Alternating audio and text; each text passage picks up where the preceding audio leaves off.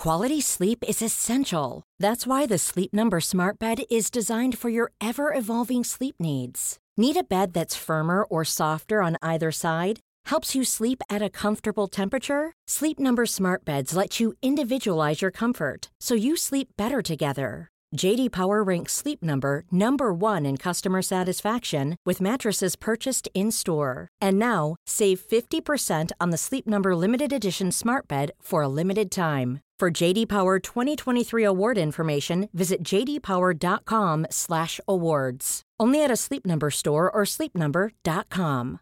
One size fits all seems like a good idea for clothes until you try them on. Same goes for healthcare. That's why United Healthcare offers flexible, budget-friendly coverage for medical, vision, dental, and more. Learn more at uh1.com. Welcome to the Cultaholic Wrestling Podcast. If you like a lot of wrestling on YouTube, join our cult. Hello and welcome to the Cultaholic Wrestling Podcast. Joined as always by Matthew, the man with the dog photos, Mr. Jack the Jobber, and... Wait, who's that? It's me. It's Sam. I'm here as a last-minute replacement. That's right. Sorry, boys. Shawn Michaels could not be here at No Way Out 1998, but don't you worry, boys and girls. Savio Vega was waiting backstage. He's all warmed up. I'll take Savio Vega. He's the Caribbean legend. And as Bruce Pritchard once said, where's the Caribbean legend from? He said Caribbean. So, to clarify to people, because some people may be concerned at this point before we go on to wrestling, no, Ross is not out with any bouts of negative mental health or anything like that. We would be honest at this point. We'd like to think we're making it more normal in everyday life. No, Ross is out because, in his own words, he had a kind of monster at like 5 p.m. last night. And that just kept him up all night, as Monster Energy tends to do. He has a very episode of Straight to Hell to shoot later on. He's going to conserve his energy for that. So don't worry, Ross is fine. He's not fine enough to do this worrisome thing for a few hours, but he will be fine for the important things like Straight to Hell. So don't worry, he is fine. He wanted me to reassure everybody that he's doing gravy. I checked when Ross sent me over the questions for the mailbag, and it was at like 5 a.m. So at that moment, I started to suspect that something might be wrong. Oh, wow. I went in to shoot news, and then on my way out, he was just like, you busy later? And I was like, yeah. But I can completely understand where he's coming from. I watched AEW Full Game, we'll get to that soon, live for the first time. That is in the first American pay-per-view I've seen live for a long, long time. And I've gone, wow, it's such a nice experience. Why don't I do this more often? Of course, the answer is it's such a pain in the ass getting your sleep pattern back into order. Yeah. So, oh no, poor Russ having to watch wrestling live. Sorry, I realise I'm mourning. The important question to ask is not about sleep patterns or Ross. It is, how are you doing, Sam? I haven't seen you for a while. Yeah, I'm all right. Just ticking over. Just cracking on with work and same old, get through lockdown too. What about you guys? I'm all good. I'm just ticking along. Very frustrating times, obviously, because since Owen won the predictions contest, he's not shut up. He's getting a bit too big for his boots, actually, I think. That's going to cause a rift in your household, that. Yeah, like, honestly, we did a Twitch stream last night at the time of recording, and God, he was just bragging, showing off the belt. He's forgotten that I could batter him, I think, is what happened. You know, he's forgotten that. So... Oh, bless. It's like are you going to remind him? It sounded really threatening, didn't it? He's forgot that I can batter him. It's okay. No one's going to at him. No one watches this podcast who follows Cultaholic. It's all right. They will. They obviously will now that you've said it. No, they won't. That's just silly. I'll get it started now. He'll not know what it's about. I like that. It sounds like Series 1 of Red Dwarf. You two stuck alone in outer space forever, having to get on. Floating through nothingness. Yes. And how are you, Matthew? I'm grand, mate. Another week of pretending to jog and wear my little legs out. Cool. Another week, another boulder, like Sisyphus said. So I'm ready, happy to be talking to you guys because of the lockdown. And what better time to be talking about stuff than wrestling? Look, the rest of the news. Oh, great. Let's do that bit first. WWE has released Tony Chimel. Yeah. Bit of a surprise. He's been working backstage since 1991. Obviously, the ring announcer for SmackDown from 99 to 07. Became infamous or famous, depending on how you look at it, for the Edge introduction. Jack, can you do that voice for us? You got a higher voice than me. What? Oh, God, you put me on the spot. I know, sorry. The rated R super... I don't know, that was a bit more Kip Sabian, to be honest. But he got it from him. He stole from the best. And in recent years, Chimmel has primarily worked backstage as a production manager and helped oversee the ring crew, so making little cameo appearances like when Edge returned. So that's why he's been with the company but not on screen, because I couldn't remember the last time I saw him on TV either. And yeah, he's been released because of those record profits that WWE's been bragging about a month ago, I guess. Any good Tony Chimmel memories, Jack? Is he the one who did the Gravy Bowl botch? The Gravy Bowl. Oh God, I forgot about that. Yes. Yeah, that's one of my faves. But just the Edge intro, really, in terms of highlights from him. Nobody did it as well as he did. True. And yourself, Sam? Pretty much the same. Like he was sort of climbing through the ranks as my interest was starting to gently wane. And so I think for me, it'll always be the Edge intro. There's nothing else that's really prominent, you know. I did forget about that. The Gravy Bowl match schedule, and then Lawler and Cole ragged him, and Lawler goes, yeah, try and do it again without a half a dozen of those And he goes, at one point, he keeps saying it's for the women's championship, and they're like, it's women's! Yeah. And Lawler doesn't even know. He's like, oh, that's a great joke. And Cole's like, no, it actually is women's. He's like, oh, is it? I never noticed. I'll be calling it women's. It's like, great. WWE has abandoned efforts to secure a trademark for the name Brock Lesnar. Don't quite know why they're trying to trademark somebody else's real name, but it hasn't stopped them in the past. However, they're not allowed to get it, so Brock Lesnar is still Brock Lesnar. They'd started doing loads of Ruthless Aggression era merch, and there were a lot of Brock tees popping up and stuff, so it might be relating to that. But they've stripped all of the merch for Brock off the site now, so I guess that's all part of this legal process. I don't think it'll be anything major because Brock seems like the type of guy where we'd already know about it if it was a falling out and he was gone. But I guess it's just going to be lawyers playing tennis until the money's sufficient enough, right? Yeah, sounds about right. Yeah. Maybe we'll get Tony Chimmel announcing Brock Lesnar. It's still Brock Lesnar. And Brock Lesnar's ranch in the middle of nowhere. In a gravy bowl. Oh, Sable, he's one of them women. The Rascals are definitely leaving Impact Wrestling, which sucks for them. And they're set to sign, but haven't signed yet, with WWE. That's Trey Miguel, Dez, and Wentz, who've had some cracking matches, and I've seen some live with Jack at Fight Club Pro on the rest. I mentioned on the news, right, Desmond Xavier, my main memory of that was him dancing at the after party. What a mover! What a guy! Absolutely insane. I felt so inadequate as a man next to him.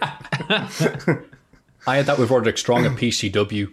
Okay. Because he was doing that dance where if I or anybody else here had done it, it would look stupid. But Roddy Strong is Roddy Strong. What dance? So he was doing... You know when Bubba Ray Dudley would put on the shades with Too Cool and do the dance? Right. Like, that was that thing. Oh, right, But the big difference was he had women surrounding him. Like almost like he was a president and he was out back to the shops. So I was like, okay, well, there's a big difference there, isn't there?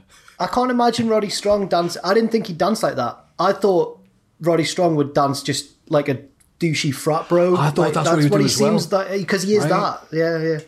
Oh, I don't know. I sort of see him as like a really straightforward bloke.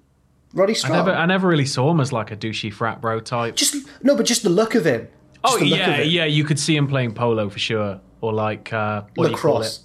Lacrosse. Yeah. I know he said netty ball, catchy ball. That's the one. Yeah. Yeah, tout parle français on this podcast. Talking Shop Mania 2 has been announced for November the 13th. Completely unrelated news, Carl Anderson is on Straight to Hell this week. Who would have known? Who knew, man? Matt Riddle has lost some weight. He's now just Riddle. And I can't think of any reason why they would shorten his name to maybe get rid of anything bad if you Google Matt Riddle. But the thing is, if you're going to search Riddle and it's going to come up with images of the Riddler, and then you're going to search Riddle WWE, and you're still going to get everything anyway. So I don't buy into that being the reason, really. I don't. And if it is, that's a pretty massive oversight. Riddles are cool, aren't they? Just riddles in general. Just riddles in general. Yeah. What's your favourite riddle? I can't think of any. Oh. Damn it. There's just so many good ones, it wouldn't be fair to choose. What gets bigger the more you take away from it? Oh, it's probably something like time. Is it time? No. Okay, is it... Is it cheese? Cheese? Cheese? Is it cheese? Is it cheese? Is it... No, I can get this. This is it. It's going to devolve into I can get this. What gets bigger the more you take away from it? Are you sure it's not time? It's probably something like time. Is it the moon? Is it a towel? Yeah, is it a towel? Towel. Is it a towel? It's a towel. What is it? It's cheese time. No, it's a hole. Okay, yeah. See, I've never in my life, someone's gone, I've got a riddle for you. I've never once gone, oh, God. I'm always like, oh, here we go. It's riddle time. Very exciting. Anyway, yeah. That should be his catchphrase. It's riddle time. We want... It's riddle time! Oh, no. Can I bring this tell up? this. Are you thinking of the same thing? Yeah, of course. There can't be any more riddle stories. So we were... When we were doing WCPW, I've mentioned him on the podcast before because he's a lovely bloke and very funny. Ryan Kars of the Tag Rope magazine, really good guy. We were just deliriously tired at the start of one show waiting for everything to happen. And it was the tour that we had Bubba Ray Dudley on. And we did things like we got around someone's laptop and they put on Bubba Ray Dudley's entrance with the Animal Hospital theme music in the background. And Bubba Ray wasn't there. He didn't know about any of this. But we somehow just, when you're delirious and just the stupidest things are funny. It was I think it was like day 4 of a tour or day 3 of a tour. It was knackering. We were like, wouldn't it be funny if his name was Bubba Ray Ridley and he tells riddles? And then we'd be like, Devon, get the riddle stick. And he's just like... It was the catchphrase. We weren't high. It sounds like something we've just invented, but we were just... Our only drug was lack of sleep, unfortunately. Yeah. That can have effective drug-like effects, as I found out. Really? Aphex Twin did it, didn't he, to make music in the late 90s. He deprived himself of sleep for as long as he could to see what weird stuff would come out. Silly. Yeah. Faith No More's Angel Dust album was also recorded in very similar circumstances, and it's my favourite album of all time, so go figure. It's my favourite Faith No More album for sure. Really need to see them live. Again. Yes. Yeah. So glad I got to. Well, hey, hopefully if Hellfest happens next year, me and you can go to Nice, France. I've wanted to go to Hellfest for so bloody long, honestly. It'd be great to go. And when we get there, we can go, this is nice, France. No, we'll take a camera and we'll just sort of break it in the backstage and be like, Sabaton! You like World Wars? What about World War III? And then grill them about stuff they don't know about. I don't know what's going on. I wish Ross was here. I'm really scared. That could have been the future heads and the joke still would have been the same. You'd have been okay. I'm in the minority now, and I'm scared. You love Hounds of Love? Well, what about Hounds of Justice? Rate these Roman Reigns pictures. Well, I'm having a good time. I can see Jack is super, so we'll move on. The final bit of news is Jack Swagger revealed... No, wait, sorry. You know in the Rugrats... Breaking news. You know in the Rugrats, when it goes to the baby's point of view when an adult's talking to them? Not when the adults are talking to each other, and they talk like gibberish. That's what happened to me there. I felt like Tommy Pickles. At least it didn't go full Peanuts and we weren't just like... True. That is how I think Ross hears me whenever it's like... I think that's so I was playing my Nintendo, and then Ross is just like, oh, okay, here's some music. Ross just wakes up in the dead of night. Oh, my mic. Ross just wakes up in the dead of night. What is Contra? He just... So, funny bit at the end of the news, like I try and do to balance out the bad stuff. Jack Swagger revealed that when he was the Money in the Bank contract holder, John Cena apparently refused to lose the title to him in 2010. That selfish man. Yeah, damn it, Cena. Oh, God. That would have been a match for the ages. That's one way of saying it. Because apparently they did an angle where Swagger attacked Cena with the briefcase, and then, surprise, he went on SmackDown and cashed it in after or during the Jericho Edge match. Yeah, and it's interesting because I did a deep dive at all the Swagger appearances because it was like, what happened with this weird title reign? I think a lot of people forget, including Swagger himself, that was the first year they did Money in the Bank, the pay-per-view. So there were 3 Money in the Bank matches that year, because they also did it at WrestleMania for the last time. So really, whoever won that thing, that wasn't a victory. That was a loss, because they were only going to win it and then lose it very soon afterwards anyway. So, right. Yeah. Huh? Well, I don't know why I explained all that. Sorry, I think I got too much cheesecake, as we say. Well, I kind of understand, but at the same time, you can kind of say that maybe John, I think John might have had a bit of a bigger pull, for the I business. don't know, I just... and also, Swagger got a World Heavyweight title reign. He won the other one, so, it's not too bad. No, sorry, we have to do the videos with top 10 times John Cena buried a dude. Whoa, let's not. Come on. That's our livelihood, now. Matthew. Come on. Oh, sorry. I mean, that will be a great video, and I can't wait to see it happen.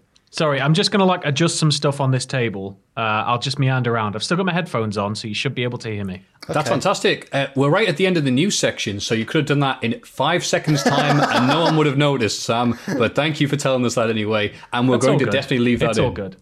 We should, yeah. It's behind the scenes. Oh, they love that. Oh, also, before we escape the news section, AEW Full Gear, which we'd usually put in the Week of Wrestling section, where we talk about the Week of Wrestling. But however, our big boss himself, Adam Pacitti, stopped running around in horse manure to tell us to do this bit first. So who we'd argue. I should explain, me and Richard have just had a furious... Well, I blew up at Richard off camera. Jack's basically cost himself good edits for the next 6-7 months. Because... Right, I foresaw this issue, and I was like, should we just mention Full Gear first, or should we save it? And then Richard jumped in, and then I couldn't, and then I got cross. Not seriously, everyone. I'm not like... It was serious. It was very serious. What's that Republican newsreader called who just shouts at his crew behind the... Who is that? Is that Bill O'Reilly? What's he called? Yeah, we'll do it live. We'll do it live, yeah. That's me, apparently. That was you. But, yeah, what I explained what happened was there, as I was saying to Matthew, that Owen... my flatmate, who is now the Cultaholic Heavyweight Champion, has been so insufferable that I've just got a festering hatred of editors now, and it's awful. You keep saying that, you're going to be I'm really sorry. out of luck with editors. That's twice now. Twice he said it. But I was saying I'll to Matthew... march out of this door and I'll get on Slack and I'll tell every editor, don't touch him, don't go near him. No, you're blackballed from this. You can edit your own videos. I was like saying to Matthew that the part of it is because I started doing videos 5 years ago now, Jesus. And I can see a lot of Owen's enthusiasm in me 5 years ago before I was just beaten down. And part of me hates that. Hates his optimism. Like, people are saying, like, great work, Owen, keep it up. And he's like, oh, thanks, man. And I'm just there. They'll turn on you, kid. They'll turn on you in an instant. I'm just chain smoking as I'm in a bar somewhere. You're the Bob Holly to his Cody Rhodes. Yeah. So AEW Full Gear, speaking of Cody Rhodes. First of all, I want to say the pre-match video packages they showed on the buy-in, kick-off, whatever they call it, were amazing. I think they usually do very good promos, but the stuff with Kingston, especially, along with the other lads as well, really sucked me in and made some of the awkward bits on Dynamite seem unawkward. And also, calling the action this evening, Impact Wrestling's very own Don Callis. Just for the first match, but yes. Yes, a bit harsh, I think, that they took Impact's best production people, then they took their best commentator. I think next week we'll go live to Impact Wrestling, and Jim Ross will be filing out the gold teeth from some of the Carter family. But that's beside the point. Pre-show, Serena Deeb defeated Allysin Kay. I thought it was a very good match. Yeah, it was a good match. Anyway, women's division, outclassing the AEW women's division by far. Yeah. Then Kenny Omega defeated Hangman Page. A very strong match between the two to win the AEW big old tournament thingamajig. It was a little meandery, but not in like a bad way. It had a lot to sort of get through. So I think it needed that sort of pace to it, but I did enjoy it very much. They're really scary lads, aren't they? Dropping each other on their head and stuff. They got very red. They got very, very red. Matthew, no. I thought when I said like they're really scary on it, I'm sure Matthew just went, no. Like, two of the cuddliest wrestlers I know. But not when one of them's giving you a tiger driver. With love. Oh, yeah, well, that head bounce off the stage. Yeah. But he was like, I'm really sorry, pal. He's like, that's okay. One thing I really liked was when Omega was doing the One-Winged Angel and Hangman was trying to fight out of it before he got hit with it. It reminded me of Mr. Kennedy versus Batista. I think he's up for the Batista bomb and he's like giving him a few right hands on the way down. when Mr. Kennedy was going to be pushed, but then wasn't. Yeah. Yeah. I did enjoy that. They both Kennedy! practically All the way down. They both practically like collapsed into that one-winged angel as well. You could tell it was just like absolute desperation. This has to be it, but it was class. It was a good match, yeah. Then Orange Cassidy defeated Long John Silver, probably the most popular thing at the AEW live shows, but according to Meltzer, he's the most over guy there, but you just can't hear the crowd response to him, which is my current favorite Meltzerism. That's quite... I don't... So he's just telling us that he likes him, basically. Yeah, I'm the most popular member of this podcast. I like this guy. You just can't read the comments about me. I think he is getting over. Oh, for sure. There was some cheers in this match for him, and I was like surprised they did just wrestle a really good match. I thought it was going to be all comedy. And there was some comedy at the start, but then they just had a hell of a match. I was like, whoa. Yeah. I can't, like, he's just look at his little face. How can he not get over? He's practically begging to be set free. It's like when you take a dog to the park and it's in the car and it's like, that's just his face. He's just waiting. He's just waiting for somebody to open the boot.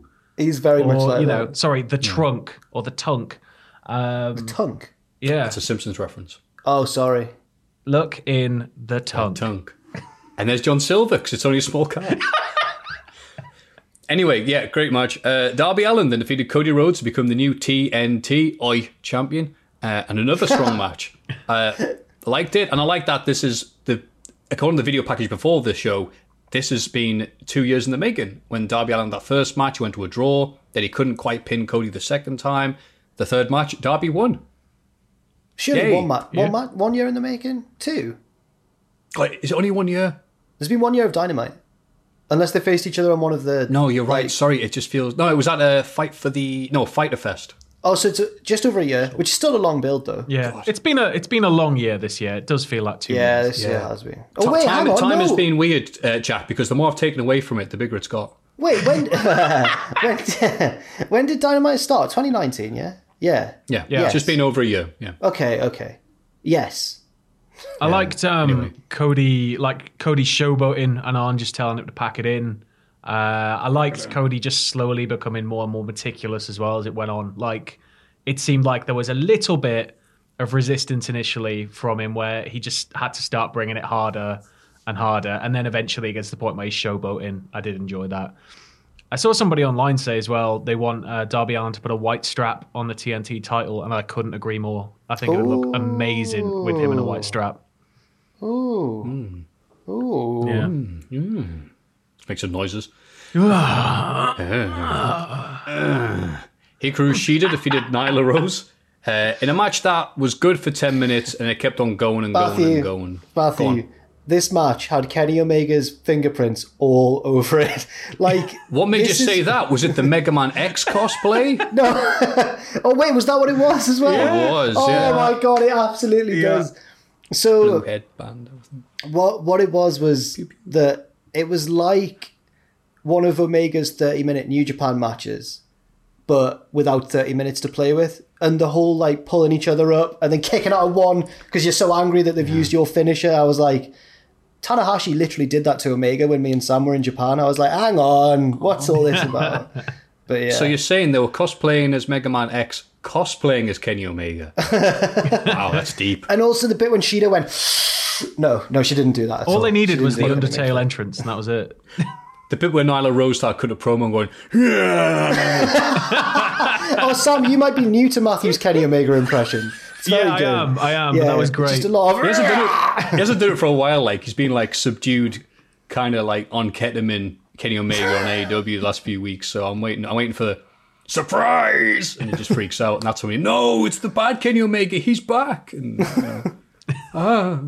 Anyway, yeah, this was all right for a bit, and then again, this tried to shove too much. You know, when something doesn't have drama and they try and force it, sometimes it works, and sometimes it didn't have enough. It didn't have enough build, did it, to justify all of the? But Vicky Guerrero took a little bump. Yeah, she got involved with the kendo stick and everything. I don't know how Nyla didn't just rip her face off and put it back to front at the end. It's interesting, isn't it? Because she slapped her and Nyla was like, yeah, okay. Yeah, I thought it was going to literally just be like, and just pull all the skin off her skull. Surely like in Mega Man X3, yeah. Yeah. But then, doesn't matter about that. The Young Bucks defeated FTR to win the AEW Tag Team Championship. Now, I'm interested in seeing what other people have to say about this match because it's been very diversive online. Sam, you may go first because you're new. I quite liked it. I didn't really see any major issues with it. I think it worked fairly well. It was, again, a little meandery, but given the gravitas of it, you've got to have that length to it. The backwards and forwards, removing the shoe to get to the ankle and stuff, I really liked. I loved, like, you know, the match. It's stupid observation, but like the matching ring gear to walk down to and the big jackets and everything from FTR. And I could have sworn as well that when, is it Dax smashes his hand in? Mm-hmm. Yeah. When he goes over to the medical official, I was just waiting for that to be Tully, but it never came to be. Yeah. And yourself, Jack? I really enjoyed it. I know that a lot of people maybe didn't, but I thought it was fantastic. I didn't think it was as good as the Bucks versus Hangman and Omega. I thought that was better, but I thought this was still really, really good. It was better than the long tag match we had at All Out, which was a show that was just like everyone was burnt out, and the Matt Hardy format. It was definitely a big step up from that. And I picked FTR, so I was very angry afterwards with Cash Wheeler because of his stupid going for a flip, which is not what he does. Yeah, that was. But that was I mean, odd. I kind of get it if they address it in storyline. But it was the same sort of rage I felt as a child when Jeff Hardy jumped off the top of the cage instead of just escaping. That was devastating as well. So yeah, I thought it was really good. But I do feel bad for FTR because they've come to this company and they've lost. And then on Dynamite this week, the Bucks were like, well, yeah, we are the best in the world. I'm like, Imagine so they just there we split go. them up and release one of them. I know. may the other one be like Oz or something. Imagine if AEW just also got their tag division? That's Just it. bury. They made them come out in those jester costumes they were meant to come out in WWE. Yeah. And the tights have their old name they've not used in 3 years on the back of them. I thought it was a very good match, worth watching if you're into that type of tag wrestling that the Bucks do very well. I am surprised, though, and it's going to sound like a wee bit of criticism. This is a match that they, AEW and Young Bucks and FTR themselves, have hyped up for years. Mm-hmm. And I don't know, maybe it was because I was expecting, because of their own hype, the greatest tag match ever. But I was disappointed, and I said this last week, that they added that stupid stipulation that if the Young Bucks do not win, then they never... They were never not going to win. So it was very good if you love work rate, and God knows we love work rate here. Yeah. But I think that it took so much tension away from the match, it was only a very good match. Yeah, and I'm very surprised that they managed to bungle the thing that they spent years building up. That's why it's like they had the easiest 3-point shot in the history of wrestling, and instead they went for a slam dunk instead.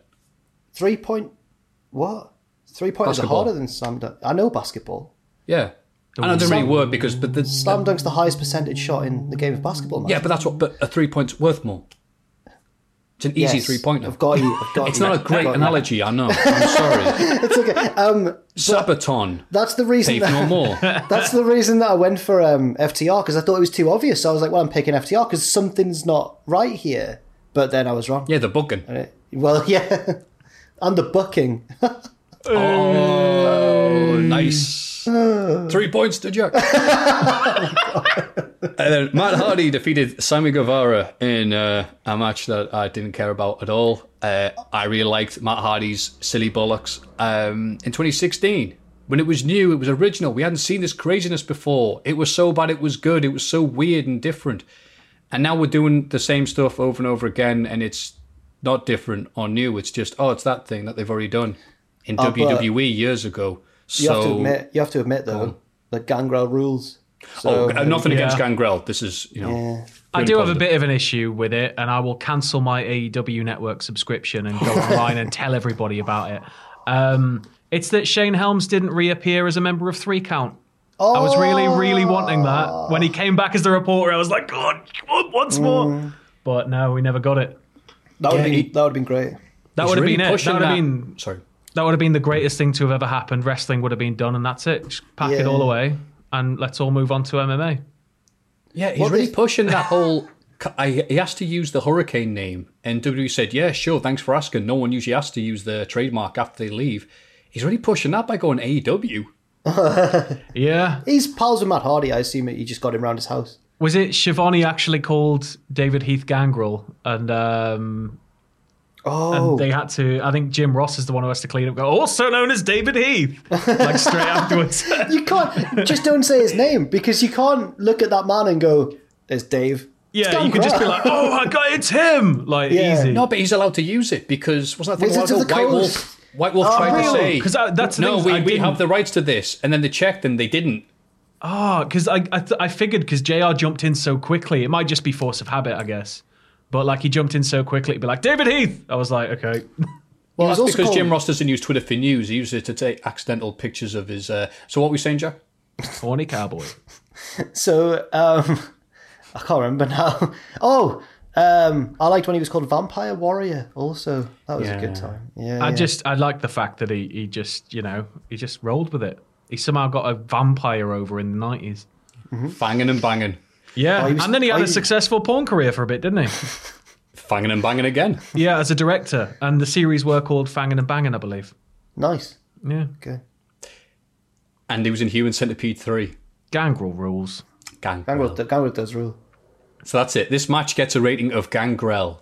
Yeah. And then Sammy Guevara was put in a bin. To melt him down with acid? I don't know what they're going to do with it. No, he was back. No, don't worry. He was back on Dynamite. He's fine. Okay, cool. I haven't been able to catch up. Yeah. Don't worry. They removed all trace and memory of that horrible incident where Matt Hardy had a horrible thing with concussions by repeatedly braining Sammy in the head with a chair. Good work, A-Dub. MJF then defeated Chris Jericho in a match that I would have liked if it was about 8 minutes long. Because it was a Chris bit too Jericho long. is old. And it's not been a good year for him in the ring. What were you saying, Jack? He did do the same thing. Sorry for he did the same things, like the grabbing the camera and ringing the bell and pretending he's won when he hasn't won, and everything that he always does in every match now. But I enjoyed the latter few bit when they were trying to out heel each other. That was pretty good. Finish was great. I forgot about that. What were we saying? Just real quick, I've just realised as well. In the Elite Deletion match, was that Rebby's first appearance? No, she's been on Dynamite in the crowd. Okay, because I was going to say, because she's there playing the piano at the end. Yeah, and you just sort of see her in the world, I guess, for a second, like of the kayfabe, and then it goes. She's kicked off on Twitter again, and I was reading a Reddit thread about... What, like this week, you mean? Yeah. Oh, okay, what happened? And see that. I don't know, she was kept it vague, but she was like, well, that might be the last one of those matches you see in AEW, or something like that. And yay, Rebby, yay! You just imagine Matt's like, oh my God. But like... So I was reading a Reddit thread about it, and people were torn between Rebby standing up for her husband and Rebby kicking off at everything. And someone said, I once commented on a picture of Senor Benjamin saying he is the GOAT, and she told me to F off. and then people were like, but then everybody kind of worked out. She must have thought he was actually calling him a GOAT. She must have thought, he's not a GOAT, he's my dad. So he's bloody Senor Benjamin. Yeah. Rebby Hardy there. Yeah, so last match got a Gangrel rating. MJF versus Chris Jericho got a Rebby out of 10. Yeah. Fantastic. I enjoyed the end. The ending was good. Yeah, it resulted in lots of silly sketches on Dynamite, so it served its purpose. Yeah. And then we have the notes here on the things that Jack prepares. It says, John Moxley defeats Eddie Kingston, in brackets, I'm sorry, Matthew. That's all right, Jack. I'll say this, though, as I said earlier, this is the first pay-per-view I stayed up to watch since the Rumble, like in January, because I've always been like, I think I'll get back to normal, no sense ruining my sleep pattern, but I thought I'd do that this time, because I got myself in that mindset of, wait, Eddie Kingston could win the title tonight. And for some reason, even though you shouldn't stand wrestlers, and all wrestlers are disgusting evil people, as we discovered this year, I just got really excited at the idea. I managed to trick my brain into getting excited at the idea that Eddie Kingston was going to win the world title. And I was like, it's going to happen, yeah. Oh, did you think he was actually going to? I don't know, I think I was just looking for something to get excited about, because there's not a lot at the minute. So, yeah. Did you get sort of swept up in the spiral of all of the social media posts and everybody like paying respect to him and saying that he deserves it? And I sort of got swept up in it as well, but unfortunately I fell asleep before the main event because I was just knackered. So I had to wake up in the morning. I was like, get it straight back on. Which match did you fall asleep through? I think it was Jericho MJF. I remember Jericho. I'd had a couple of moments where I'd just sort of gone, and it was a new match, and I was like, okay, yeah, we're fine, okay. But yeah, I think I just went straight out during Jericho MJF, so I rewatched those last two. But Christ, yeah.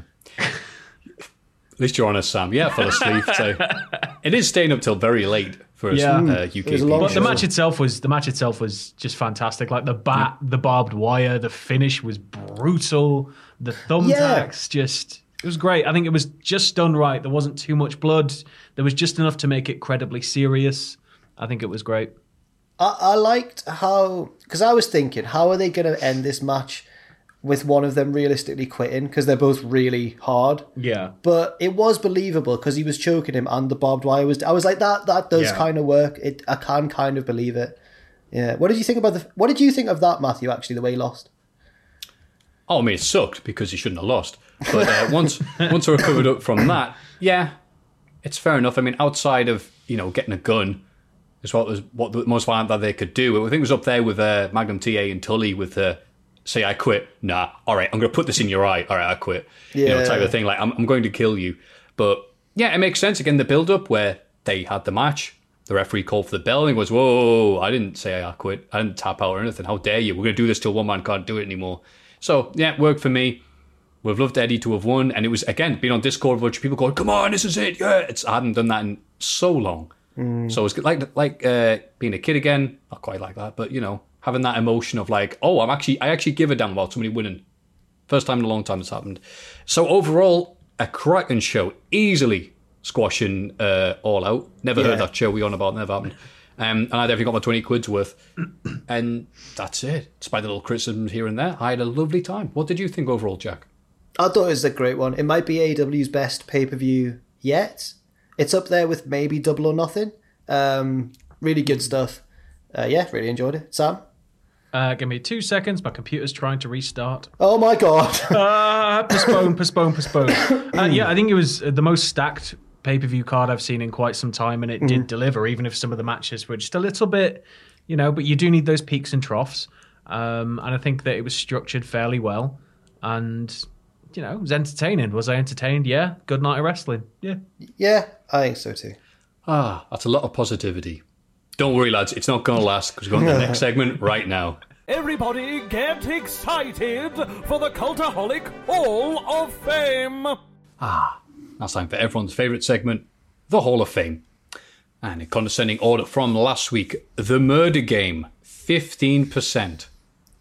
Which I admit is still a higher percentage than I thought of people who had actually heard of this show. So well done, Jack. It's a small victory. Sam, you've not heard of it, have you? No. Okay, cool. What? It was a program on the BBC in like the early to mid 2000s. It was like a reality show / it was like Beamish if there was been a murder mystery at Beamish and they have to solve, because like everyone in the town is an actor and they've got to find out who did the murder, but the killer kills off one of the contestants every week. I watched a bit of it this past weekend and had a bloody great time. I can't stand interactive theatre. I think I'd die if I was in there. There are I could watch it on TV, but if I was there in person, I wouldn't be able to. I'd just be... A lot of cringy moments. Moments. Ilya Dragunov versus Volta from NXT UK. 40%. Can you guess what could have beaten it? That's right. Ilya Dragunov's nipples, 46%. Yeah, it kind of sums up Ross on this podcast, really, doesn't it? Matthew makes a serious point. Match that he genuinely really enjoyed and has reignited his passion for wrestling. Ross comes in and goes, that man's nipples, and the fan base are like, yes. Disgusting. Yeah. But you know what? I can fully get behind this. Ilya Dragunov's nipples should be in a Hall of Fame. Well done, Ross. Even when you're not here, you're winning. So, Sam, as Ross Harder, you may go first this week. So, over lockdown this year, this entire year of just word I can't say on stream, it's just been a lot of sitting around at home. There's not really been a lot to do, and a big part of it is comfort. And one thing I worked out was that when you work from home, it's hard to sort of have that, I'm at work mindset and now I'm going to relax mindset, because usually you're in the exact same clothes and all this stuff. And then I discovered, I think it was after I watched the Road Warriors not behind the match. That's my series. Dark Side of the Ring. That there's just all those shots of them in Zubaz, and I was like, Zubaz the best. And Steph saw them and was like, I need a pair of these pants. And I was like, okay. So I Googled and Googled and Googled, and it was extortionate to get them from the US. But Amazon sold 3 different colors. So I bought Zubaz for the first time in my life. And it's changed me as a person, deep down inside. I genuinely think that everybody should be given a pair of Zubaz, because it's like wearing just the most floaty, airy, light material, and you look like a giant neon zebra. So I think if I could replace my entire skin with Zubaz material, I might consider it. I don't know if I'd go for it, but I'd consider it. But my pick is Zubaz, and anybody out there with Zubaz, if you don't vote for me, then you're a monster. Zubaz are the greatest thing to happen to mankind. If he stands up now and he's wearing a pair of Zubaz. Oh, I wish. If I'd known I was going to be on the podcast, I would have just totally turned up in them. Aren't Zubaz, weren't they originally made popular by wrestlers because they have to travel so much? So they're really comfortable for travel. They're like, yeah, I think so. You'd see a lot of like Super Bowl winners when they're all back at the stadium posing with the trophy and like matching coloured Zubaz and stuff. And I think they just really must have gone in hard on the marketing budget in the 80s because every single meathead was wearing them. Nice. And still is. And look at me. I mean, I'm stacked. And, the only thing that can contain my bulging rippliness is a pair of Zubaz. It's a good pit. It's a solid pit. Jack? Or Matthew? Nah, Jack. I'm eager to hear this. My pick is one of I think it's one of those unspoken things on the podcast that all the fans enjoy, but no one's really verbalized yet. So I'm just gonna bring it up now, and everyone's gonna go, yes, we do love that part of the podcast. It's the little noise that Matthew makes at the start of each segment. That's my nomination for this week's Hall of Fame. I'll do it now. Just a lovely, relaxed noise to get everybody into the next segment. What a great podcast. So my pick is Matthew's noise at the start of each segment. It's really good. The thing is, now you've made him aware of it. It will never truly be authentic again. No. He will go into it'll be like how Superhuman oversells now. Matthew will sit down, but he'll step off camera and he'll jump into the chair, like get a good 4 feet in the air and just be like, like that, and that'll be it. Superhuman does oversell now. The noise of a 40-something-year-old man who's had to do something on his feet for 3 minutes, sitting down on his favourite couch. No, it's a nice. It's not as grim. It's not as grisly as that. I think it's a very light and pleasant one. It's like, can't wait for this. You know that does Link make a noise in Ocarina of Time when he's just setting out into the world, like or something? I've got that in my head or something. No, that's what I'll do at the start of the podcast. It's the whole of thing. Not his stabby noises. No, not. Yeah. No. Are you doing Child Link or Adult Link? I was doing Child Link. God's sake. It's not as if it's going to be a good impression either way, mate. I was doing Old Man Link. Do you remember when you learn how to do that spin? Oh, what a game. Yeah. Yes. I've played that Deku Tree level so many times because my brother made me do it for him oh my God. The Deku Tree level? Yeah, the first level in Ocarina. The first half an hour of the game.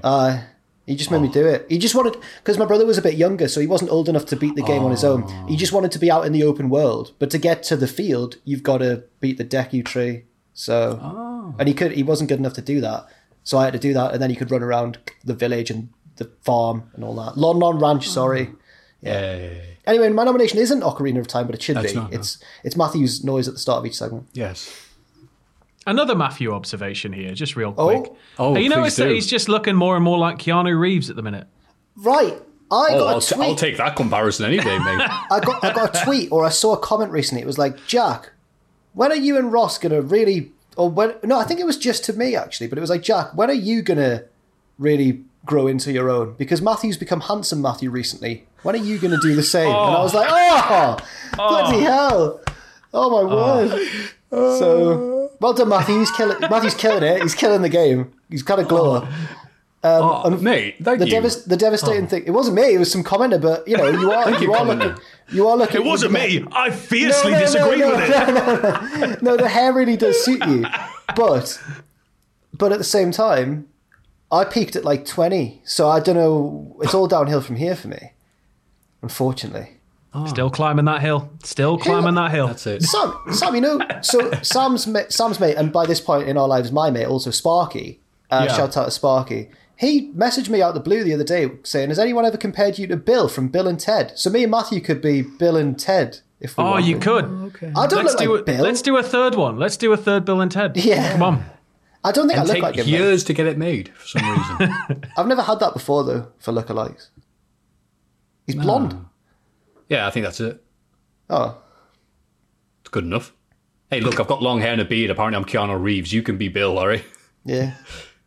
I just thought you were getting really excited about Cyberpunk coming up. Unless it gets pushed back again. Maybe it'll be out by February, March. Ross! June. Ross! Wait, where's that button? We're talking about current games. Oh, no. I know you are. Yeah, you are. To be fair, even I know what that is, yeah. Yeah. Well, I'll take Keanu Reeves over Billy Mitchell. No, not that one. So now I have to pick my Hall of Fame, man. But after those two tremendous things, I have to pick something out of thin air because nothing much has happened this week apart from jogging and watching an old cartoon series. Oh. Because I've been taking breaks in between the One Piece arcs because it's just so long and drawn out. It's like I've just podcast started with and Pachiti. I've resorted to Make yourself a cup of tea, Jack. I've resorted to buying the manga so that I'll go and physically read it because the show's just getting proper. I fall in and out of love with it almost every single day. Yeah, I think that's a common thing. I have gotten over some of the bits of the arcs by just skipping. As soon as the villain goes, remember when we met years ago? All right, cool. Go on, stop. It's like skipping the Monsters of the Week on X-Files, but... Yeah. Oh, those are rubbish. Yeah, the cat episode where there's killer cats and they're like, a bunch of cats. Anyway, my Hall of Fame pick is home movies. The absurd, weird, disgusting, odd little cartoon that for some reason was shown on Cartoon Network before Adult Swim was a thing. And the animation is some of the worst I've ever seen on a cartoon that was released on TVs. It's almost like an Etch-a-Sketch quality. It doesn't matter. It's all about these people talking silly bollocks. Stop me if you've heard, can relate to this. Talk about silly bollocks having it animated with these weird situations with this kid doing like home movies and there's this coach, his mom and everybody else are weird. And it's just this odd little show that I get way more now as an adult than I did when I was a kid, when I was supposed to be watching it, the intended audience. And I showed this to OSW's Jay Hunter, because he was saying, have you seen Aqua Teen Hunger Force? I'm like, no, I'm not at that level, mate. I'm not there. I'm on home movies. And he goes, never heard of it. Let me check it out. Well, it wasn't my thing, Matthew, but I hope you have a nice time watching it. So, in honour of that, I thought I'd say that this week. And just to see, out of, discussion, topic worthy, chat. Sam, there we go. You go first. Have you ever heard of it or seen it? I recognise the art style. I just Googled it there, but I don't think I've ever seen an episode. I recognise the characters, though, because they're so like pointy and like they're very unique. I was just going to ask, have you ever seen Code Monkeys? No, I don't think so. I think it was called Code Monkeys. It's like a show about people that work as coders. I think they might be involved with developing a game or something, but it's all in like 8-bit or 16-bit sprites. Cool. And it's all animated like sort of like a game, like an old-ass game. It's great. I'm just having a look at it on my computer while I'm doing a podcast. That's very rude of me. Jack, have you seen Home Movies or Code Monkeys? Right, so, no, I've never seen Code Monkeys, but Home Movies, right, has... when you just totally forget that something existed, and as soon as you said it, I've not Googled the art style, but has the guy got spiky hair? Yes. Yeah. And it just popped in my head. I was like, I totally forgot. That was the cartoon that I always wanted to watch because it looked a bit edgy and a bit, risky for my age. But I could never do it because, like a lot of people growing up, like when your parents are at work, after school, some days of the week, like I go to my grandparents instead. Like they'd have my tea, they'd make my tea and stuff. And I'd watch Cartoon Network, and then my mum would always come to pick us up just before Home Movies came on, and I was like, I always wanted to watch it. But I never got to. And when you said home movies, not only did it remind me of that, but 2 other cartoons that I forgot existed also sprang into my head. So Shaun the Sheep. Oh. Yeah. Oh, do you mean... No. Objection, No. You're on it. You mean Big Sheep in... Little Sheep in the Big City. I do. Shaun the Sheep's from Wallace and Gromit, isn't he? That is a good series, though, by the way. And I also... Going away from Cartoon Network to the CBBC side of things, not as good, but the Cramp Twins. Remember the Cramp Twins? Cramp Twins was good. I will defend that show. Cramp Twins, defend it. Right, one of them was purple, first of all. I'm disputing their twin nature immediately. One was a human, the other one... He was a gremlin. That was all you could really... He wasn't a human. He was like a proper little gremlin. Yeah. And he was... I think, was that Wayne? I can't remember the other one's name. I think Wayne was the bad one. Was the other one called Lucille, or have I just made I think it's something like that, yeah. I'm going to find out. One sec. Carry on. The Cramp Twins is basically, if you've never seen it, it's a show about like 2 brothers, their parents. I think their dad works for like a pharmaceutical company that makes soap and stuff. And it's just sort of everyday, bog standard Cartoon Network, like early 2000s type content, but really good. I think it was very underrated. The Cramp Twins, I'm going to find out the name. Was it Lucien? There, now we're talking. Not Lucille. When was this out? It was out.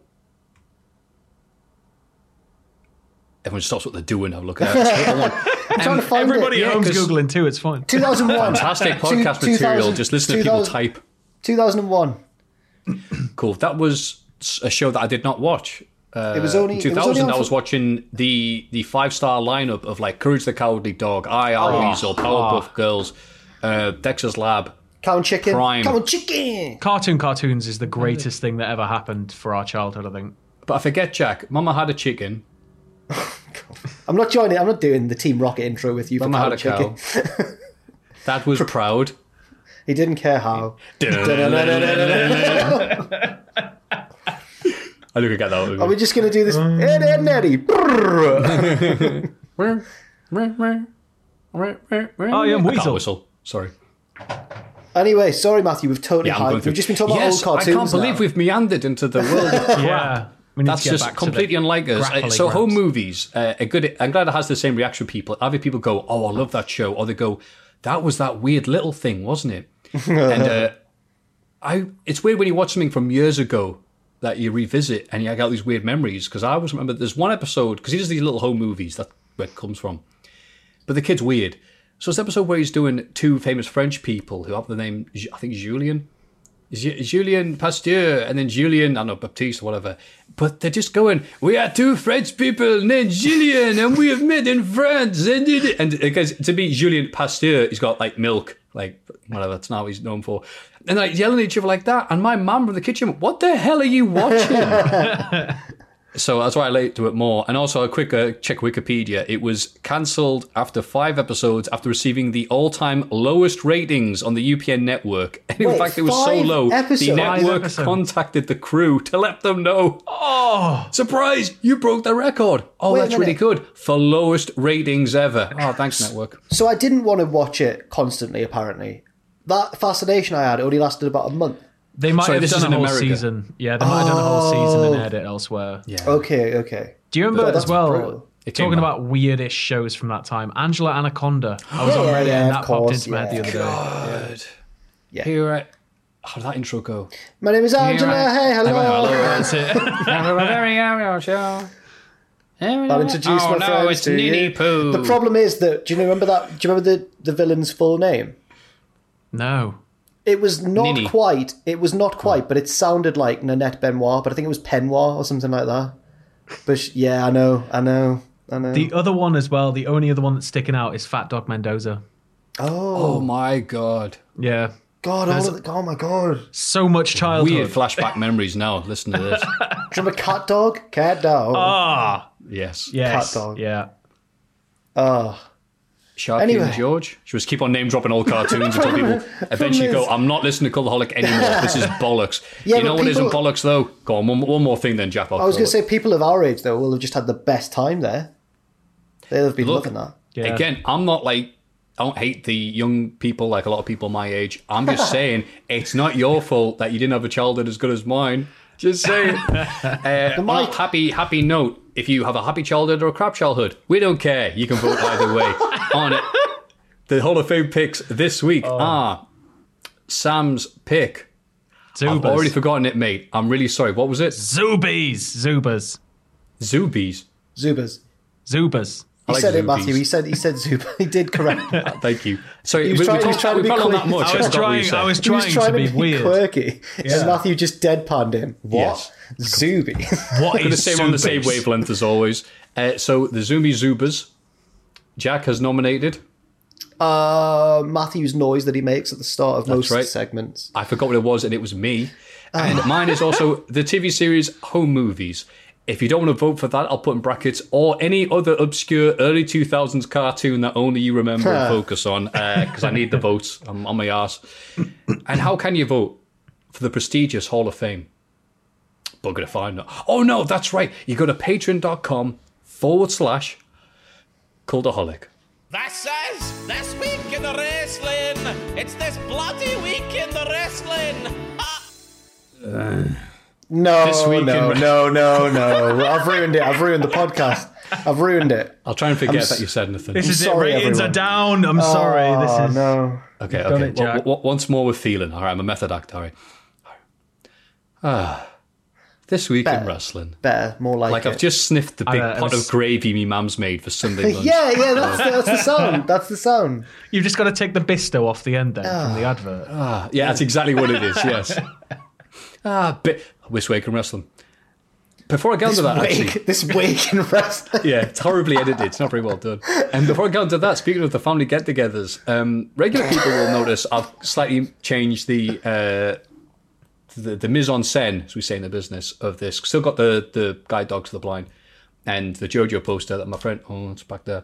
The reason why it's changed slightly is because I did a Zoom call with my family last Friday. I hadn't done one in months. And I just used this setup, because why not set up right here in my little bedroom? And we're doing everything. And at the very end, about 2 hours into it, my cousin just goes, "Is that a picture of the Honky Tonk Man you got on your wall?" And I went, "Yeah, it is the Honky Tonk Man. It's the great longest running IC champion of all time." And I realised, looking behind everyone's head, it's families, it's uncles, it's aunties.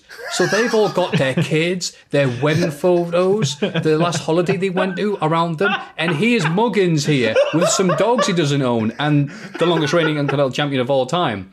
So I made sure they wasn't there anymore. And the fact that no one said anything the entire time until near the very end, my cousin just went, "I've got to ask, you the Honky Tonk Man, you good friends or whatever?" I'm like, "Oh yeah, sure." He autographed that picture of him to me and all the other people who've got a wrestle crate. I've walked past him twice at conventions. Ooh. Big claim. There you go. But good time. So I share that story with you. Matthew, me and Sam once walked past Scott Steiner at a convention. Or was it Ross? It was me and Ross. It's easy to get Ross and Scott Steiner mixed up, Jack. Then we told Sam about it. We once walked past Scott Steiner at a convention and he ate like 3/4 of an apple in one bite. And we just he didn't look happy that day. No, we just heard this noise and we looked down and Steiner just occupying like a whole table. Just like sat down. It's like terrifyingly huge even though he's older. It's like so good. You could have made him happy by giving him more apples. Wrestling conventions are one of the most unnerving places in the world. I really get unnerved by them. If you were playing the murder game, that would have been your clue to give that blokey more apples. Oh, Jack. Jack, we've done it. Matthew's just done it. He solved it. The murder game? No. We need to take the murder game and put it in the setting of a wrestling convention. For a WrestleCon. And we'll have a big event. Yes. That's what we're going to do. Matthew can be the host of the start. We'll make our own. We'll just attend one and make our own. Matthew has to be the victim, doesn't he? It's Matthew's birthday. We've all gathered for a wrestling convention. Matthew's found dead in his tux. Oh, who did it?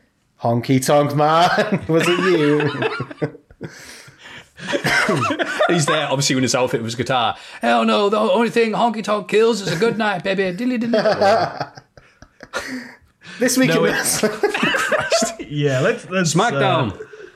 Sasha Banks finally manages to keep hold of a title after she's won it. Wow. History-making episode of SmackDown there. She defeats Bayley, but is laid out by Carmella afterwards, who's just had a rejiggle. She's a different character. Kind of. Worst character. Yeah. Because when someone goes away and they bring them back blonde, or if they're already blonde, wearing less clothes, I feel like they take away from their original persona and make them into whatever Vince likes. It's weird. Well, this is it. I think Carmella sort of transcended the fact that, you know, she's not just part of Enzo and Cass.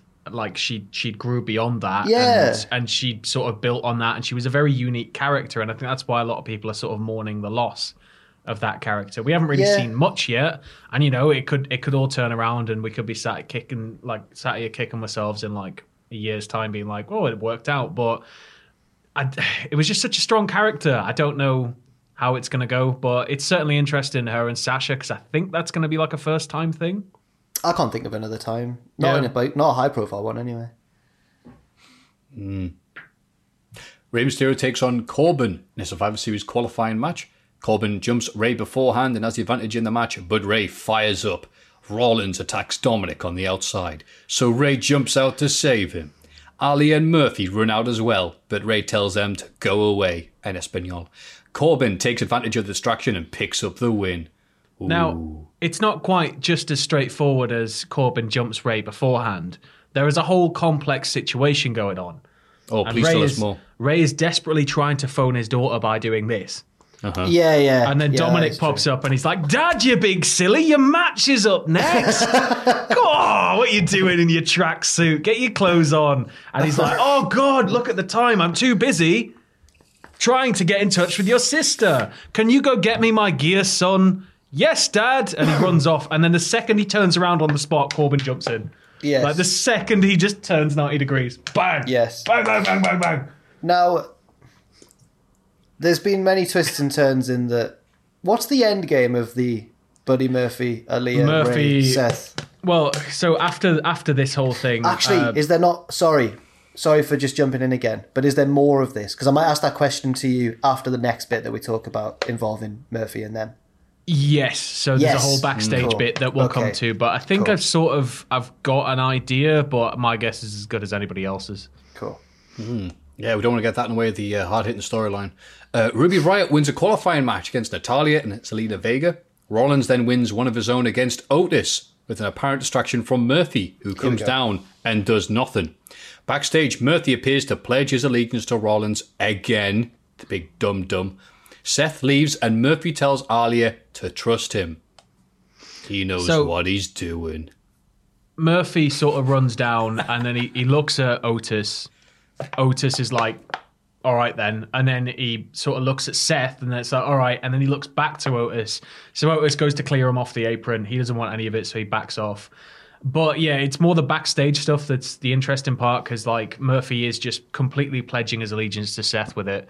But I think the way this is going to go is he's going to sort of work with Seth as much as he can until finally betraying him. And then hopefully we can end it because at the minute SmackDown has got two big storylines just running parallel and it needs to, something needs to change.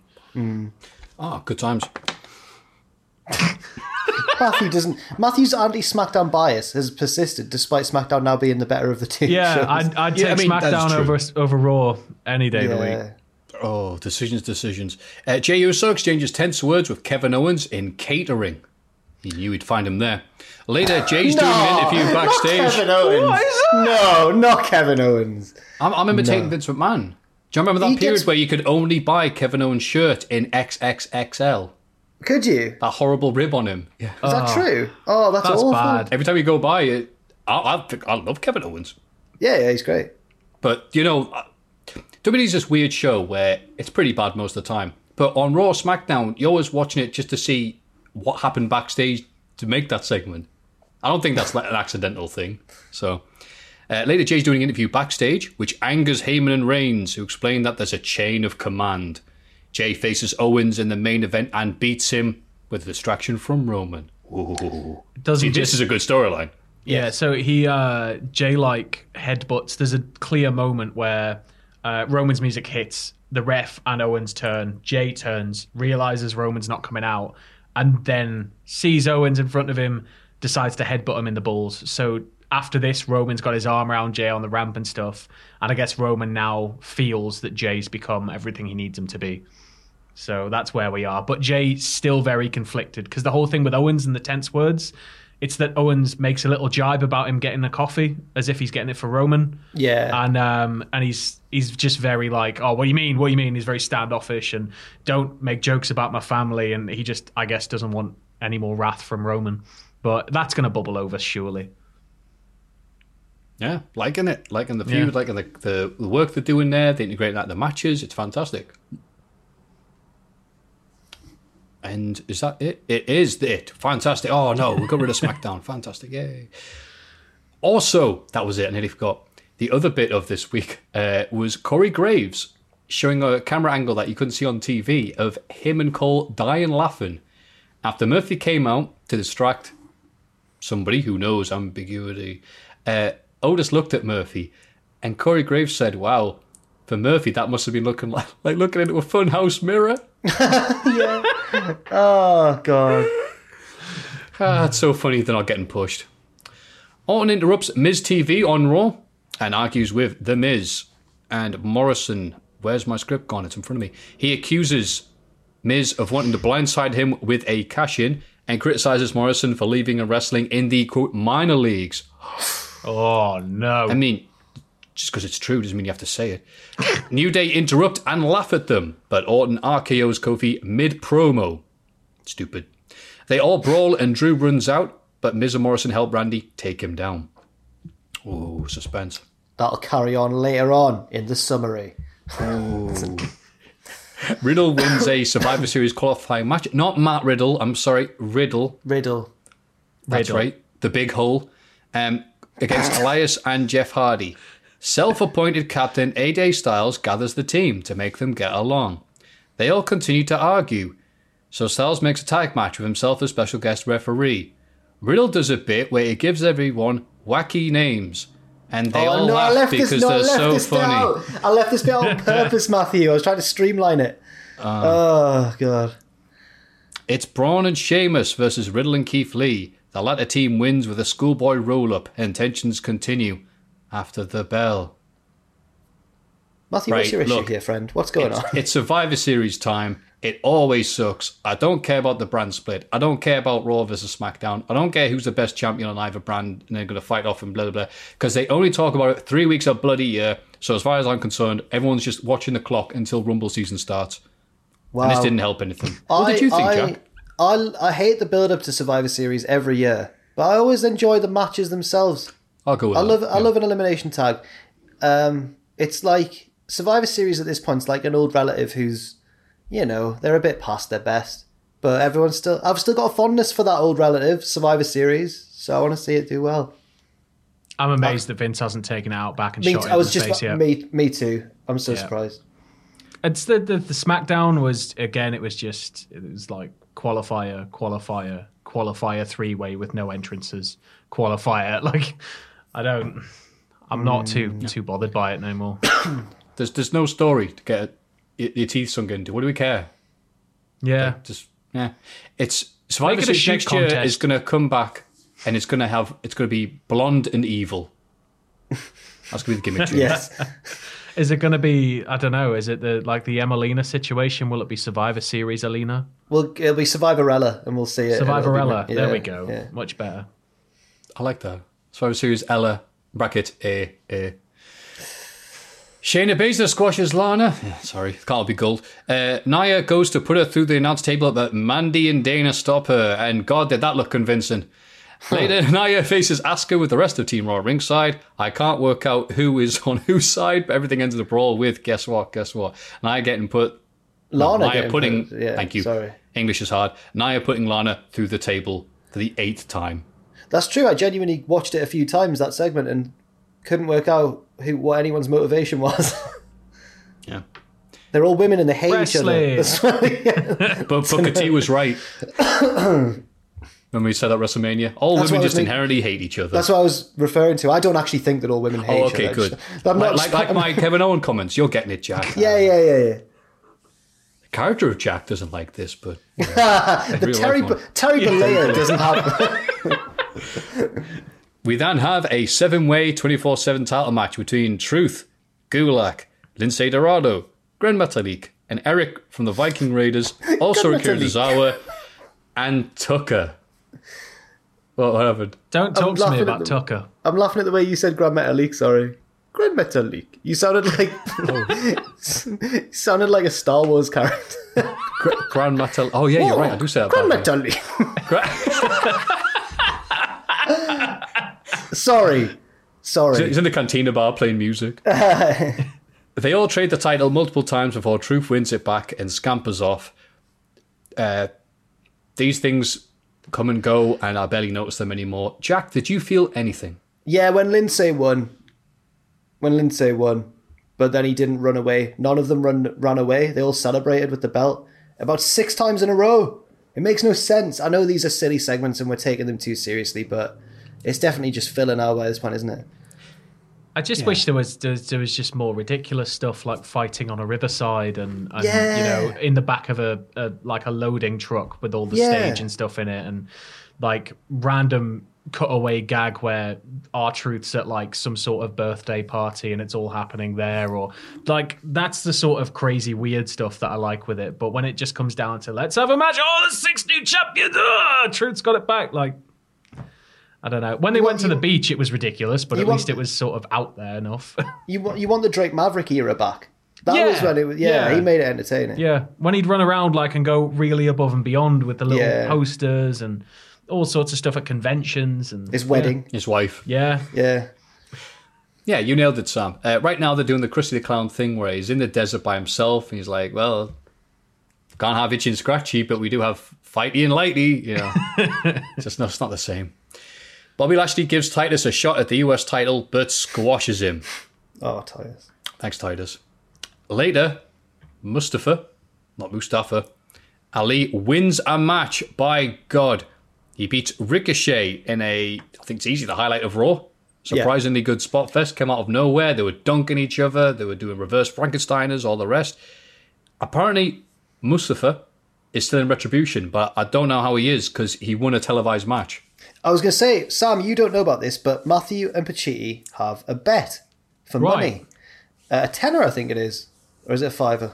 I don't know. I won't call it a bet, more easy money. Yeah, Matthew's going to win. Those giant locks of the week that you see on the TV shows. Pacitti reckoned that Ali would win a singles title, not including the 24/7 belt, by Survivor Series, was it? Yeah. Yeah, we're getting quite close now to Survivor Series, and Retribution are getting battered every week. How much is on the line here? Please tell me it's... I thought you were going to say like $5-6 grand. But Pacitti keeps on saying like, it was a tenner, wasn't it? I'm like, no, it was... Yes, it was a tenner, Pacitti. Yeah. I'm surprised he's not trying to Del Boy you down. It was a $5, wasn't it? £2.50. This is what a Tory he is. You know, it was a tenner, right? I'm like, what? Lights it and passes it to you. No, we should clarify, Pacitti's not a Tory. I'm fine with us saying it when he's here to defend himself, but he really doesn't like being called it. So I just want to be like, he's not. We did do that bit where he went through the horse menu on stream and went, oh no, it's almost like being out on Shields Road. Oh no. Disgusting comments from Pacitti there. My best friends are scum. They don't say those type of things. Backstage, Orton finds out he'll defend the WWE title against Drew next week. And we hear how excited they are backstage with Brother Love going, big pop, because they were right in the gorilla position. Oh, really? So I don't know how they're supposed to disguise that, because he was probably this close to the microphone. And the crowd they reacted really strongly. The fake crowd noise 3000. Oh, I loved it. In the main event, Drew and the New Day beat Miz, Morrison and Orton. Hey, hey, ho, ho. After Orton walks out of the match. I didn't watch this match. What did you think, Jack? Well, it was like a standard weekly TV 6-man main event. Yeah. But I think the big news coming out of it, I suppose, is that next week it's Drew and Orton for the belt. Again. Apparently there were rumours that Orton was not meant to be on Miz TV at the start of the show. He was meant to be on A Moment of Bliss, but then Bliss got pulled from the show. She was just in a backstage segment with Nikki Cross where she rejected her old friend. So I was wondering does this mean that they've taken the Fiend out of the title situation? Or is it they just delayed it, maybe? I don't know. Fingers crossed. Sam's crossing his fingers. Yeah. So you mean to tell me that on this episode of Raw, they were doing changes to the script an hour before it went on the air? Yeah. Wow, man. I can't believe that happened. I know. That never Such gets a reported. large company. Anyway, AW Dynamite. Brian Cage defeats Matt Sydal before Starks get on the mic and implies that they're both going for the TNT title. Ooh, I think Trouble so. in Paradise there. It was a good match, but the highlight for me was Taz doing commentary. As soon as Brian Cage hit the Steiner screwdriver, all you heard was little old Taz go, "Victory!" Yeah. Now, made that for me. Because Sam, you haven't seen Dynamite this week, right? I've not caught this week's Dynamite. Okay, no. that's okay.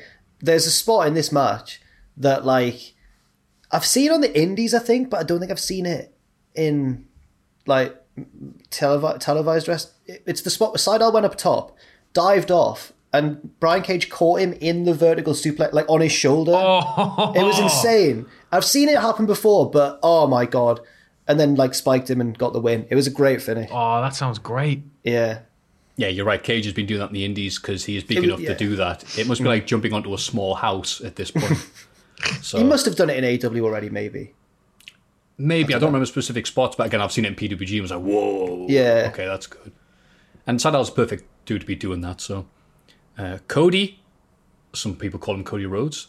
Some people call him the man who will be part of the brand new AEW video game. Does anybody call him the Space Cowboy? Some people call him the Walrus of Love. That's not the lyric. AEW game is coming out with Ukes, the original people who worked alongside THQ and No, Becky. get it. No, throw it away. It doesn't look amazing. It's in a pre-alpha, but nobody cares. Just cancel it, all right? Cancel it. Sam's doing a parody, everybody. Just in case anybody was like, Sam's been harsh there, bloody hell. I think we do need to do disclaimers when we do stuff like that. Just Yeah, Sam is being satirical. I think, like, the aesthetics of it, the shot of Kenny, it looks kind of like, Street Fighter 5, where it's almost realistic but cartoony. Like, it sort of looks similar to that, but again, at this stage, just shut up. If you're out there and you're going, "Oh, it's not what I want," just shut up. It's pre-alpha. Just, it'll look fine. It'll play amazingly. Ukes are involved. Trust the system.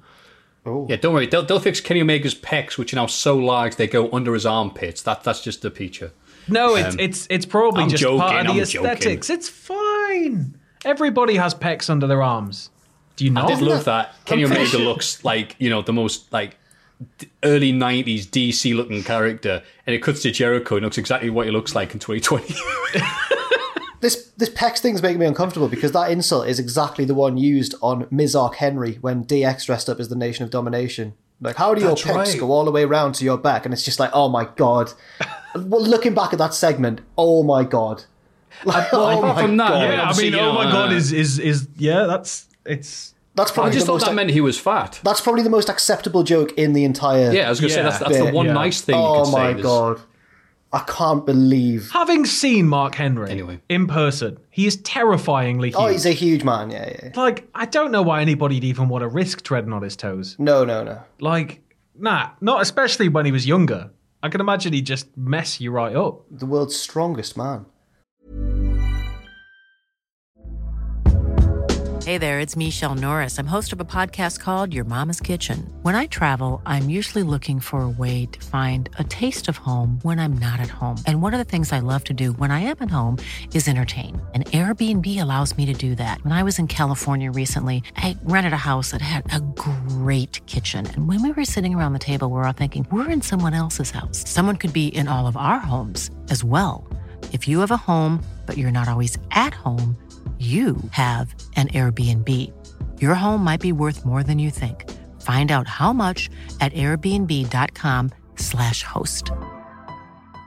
Quality sleep is essential. That's why the Sleep Number Smart Bed is designed for your ever-evolving sleep needs. Need a bed that's firmer or softer on either side? Helps you sleep at a comfortable temperature? Sleep Number Smart Beds let you individualize your comfort, so you sleep better together. J.D. Power ranks Sleep Number number 1 in customer satisfaction with mattresses purchased in-store. And now, save 50% on the Sleep Number Limited Edition Smart Bed for a limited time. For J.D. Power 2023 award information, visit jdpower.com/awards. Only at a Sleep Number store or sleepnumber.com. Ever catch yourself eating the same flavorless dinner 3 days in a row? Dreaming of something better? Well, HelloFresh is your guilt-free dream come true, baby. It's me, Keke Palmer. Let's wake up those taste buds with hot, juicy pecan-crusted chicken or garlic butter shrimp scampi. Hello Fresh. Stop dreaming of all the delicious possibilities and dig in at HelloFresh.com. Let's get this dinner party started.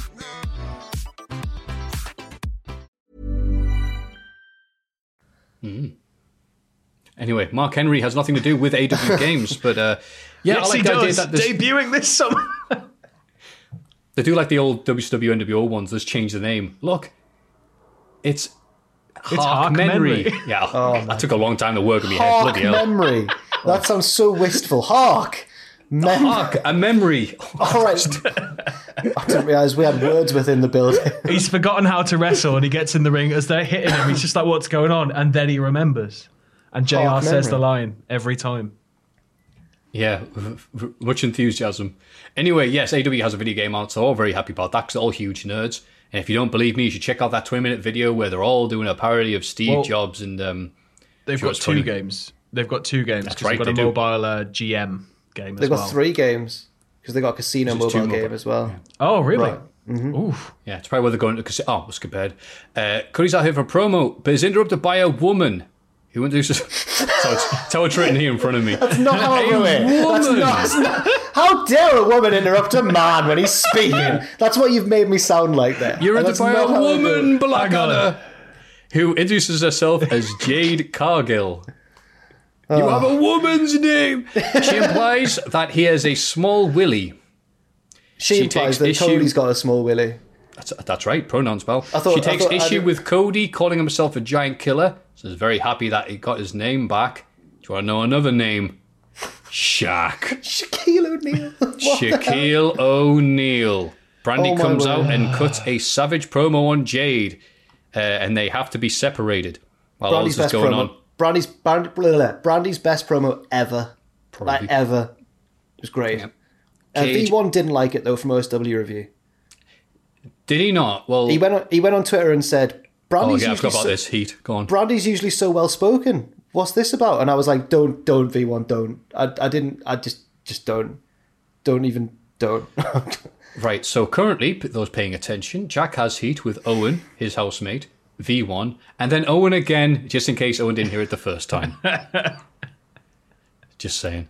I thought it was a brilliant promo, V1. Come at me. Brandy comes out and cuts a set. Who will respond first, though? Your housemate or V1?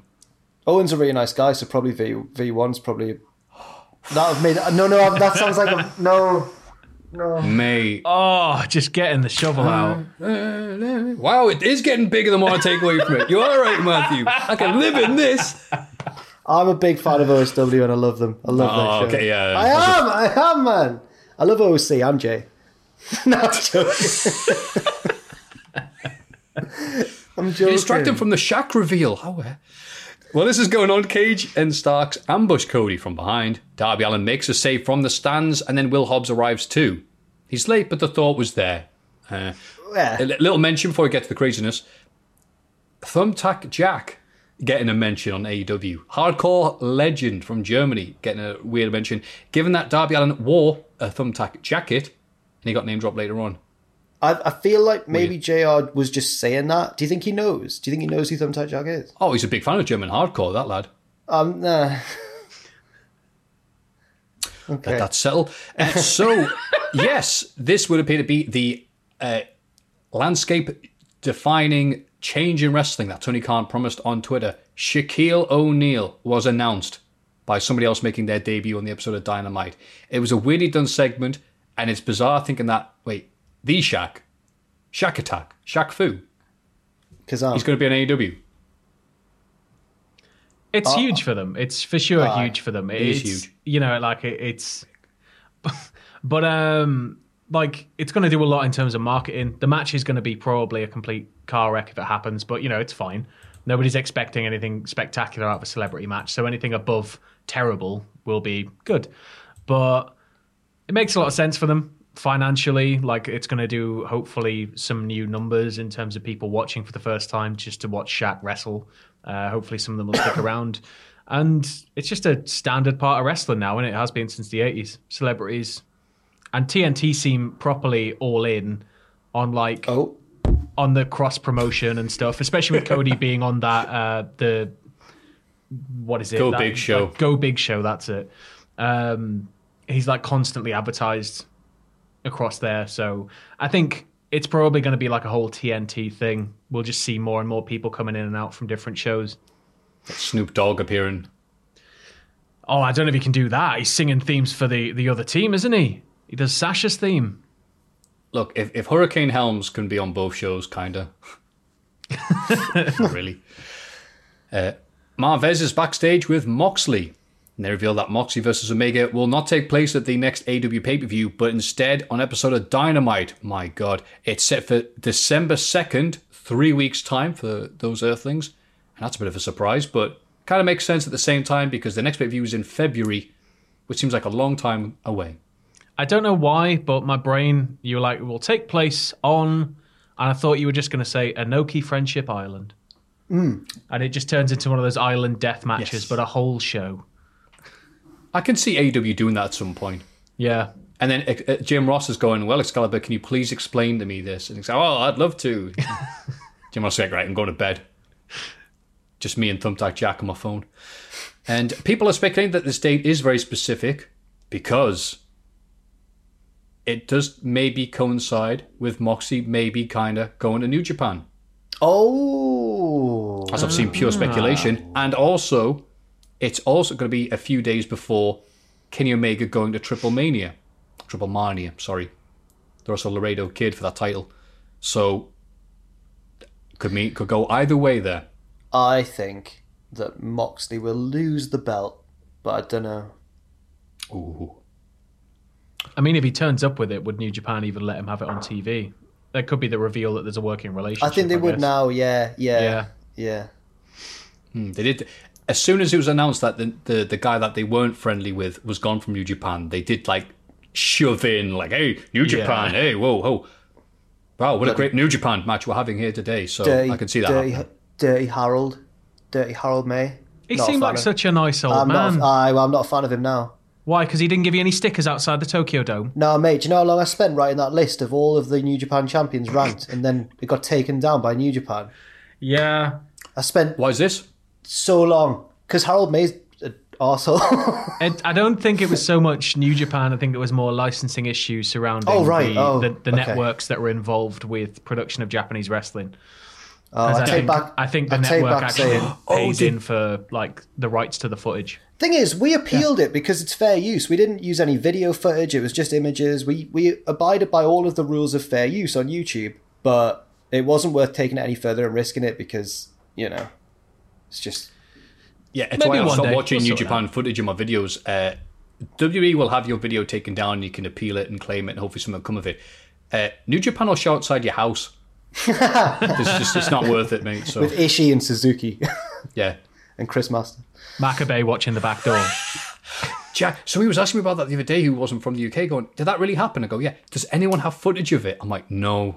What, the Chris Masters thing? Yeah. Yeah, it's a holy grail now. Because I definitely saw it when it was around, but no one has footage of Stephen Flutter and Chris Masters outside someone's house. Oh. Anyway, thought I'd just bring that up. Also, wasn't another thing about Harold May... If I remember correctly, and you'll know this better than me, Jack, wasn't Kenny Omega speculating that he was banned from travelling to Japan and then New Japan? And everyone went, what the hell are you talking about? Yeah, people went, legally, no, that can't happen. Yeah. And then Harold replied with, no, the reason that we're mad is the fact that you shot stuff for AEW with New Japan equipment and didn't let us know. But then, I thought that was a story, wasn't it? Am I making that up? Or? How was he stopped at the border? The whole thing was... I know, it was completely, like... You know, in Kenny Omega's world, it was real, but for everyone else, it wasn't. The rumour was that it had something to do with his working status.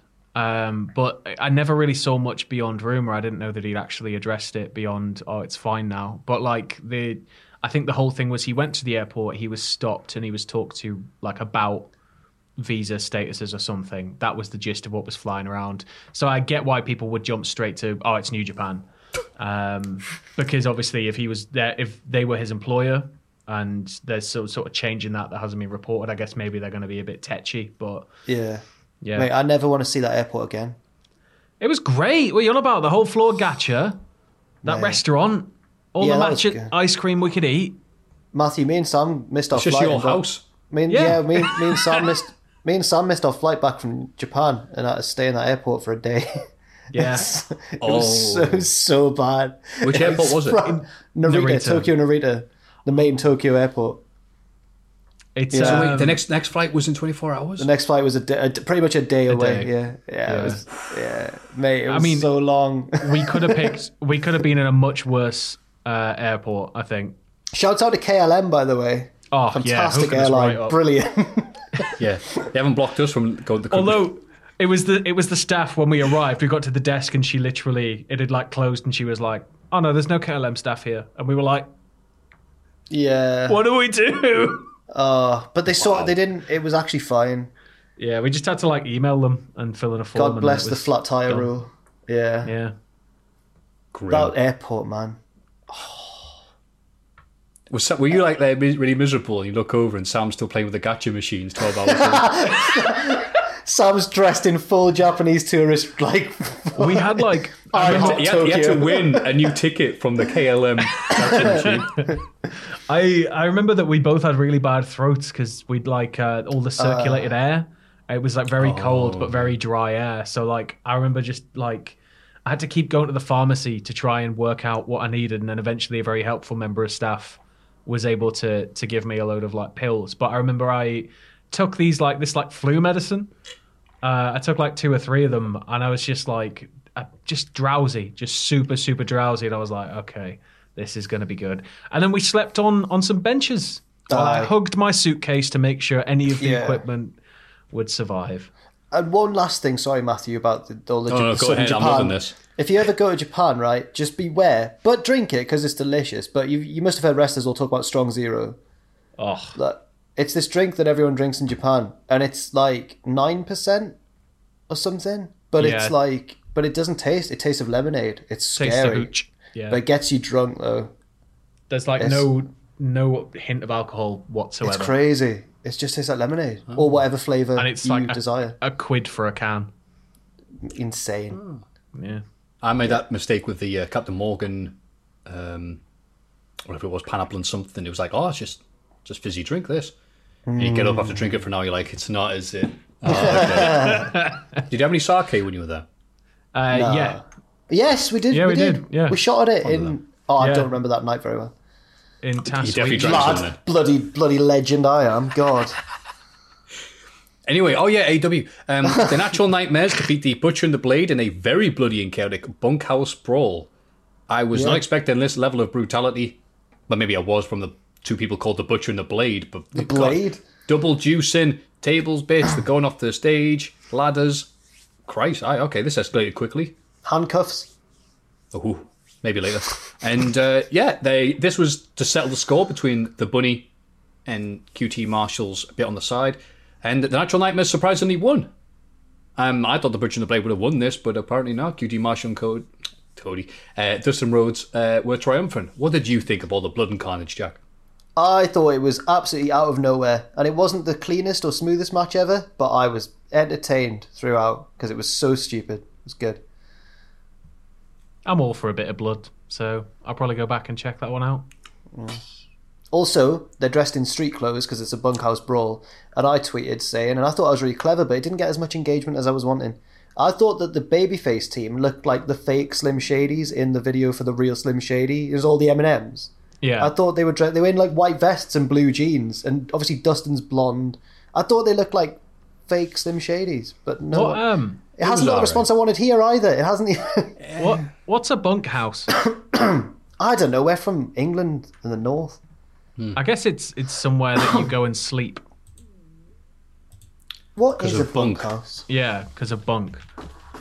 But maybe it's somewhere where brawls happen. I'm going to find out, lads. Don't worry. Maybe it's just a hostel that you go to have a fight.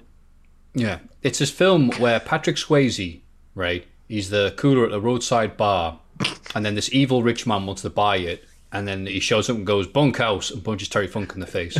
Lads, I've got it, and it makes perfect sense. A bunkhouse is a barracks-like building that historically was used to house working cowboys on ranches. So it's a barracks for cowboys. All them rowdy cowboys having a bloody fight.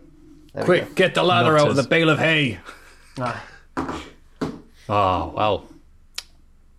Woof, woof, moo, moo, indeed. So, because that's the farm.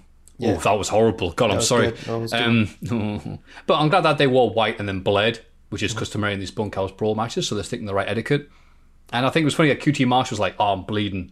It's going to look really good when I sit up like Austin at WrestleMania 13.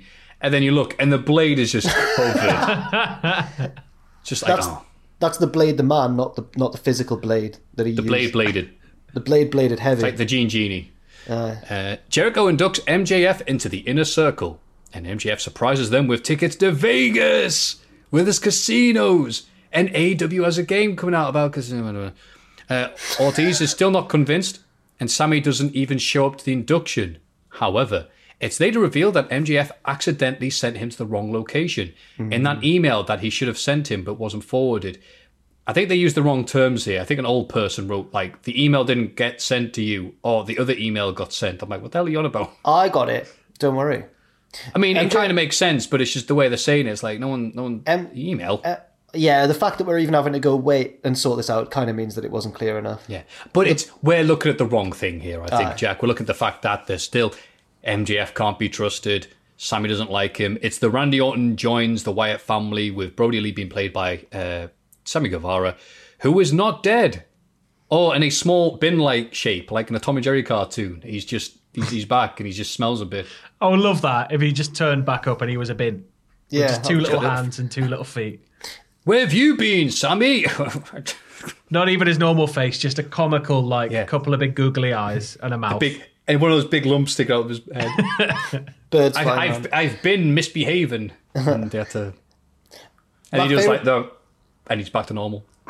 My favourite bit of this segment is when MJF goes, we're not just here to induct me into the Inner Circle, we're here to celebrate Jericho's birthday. And then he goes, release the balloons. And they release the balloons, right? And the wind immediately blows them off screen. It's so good.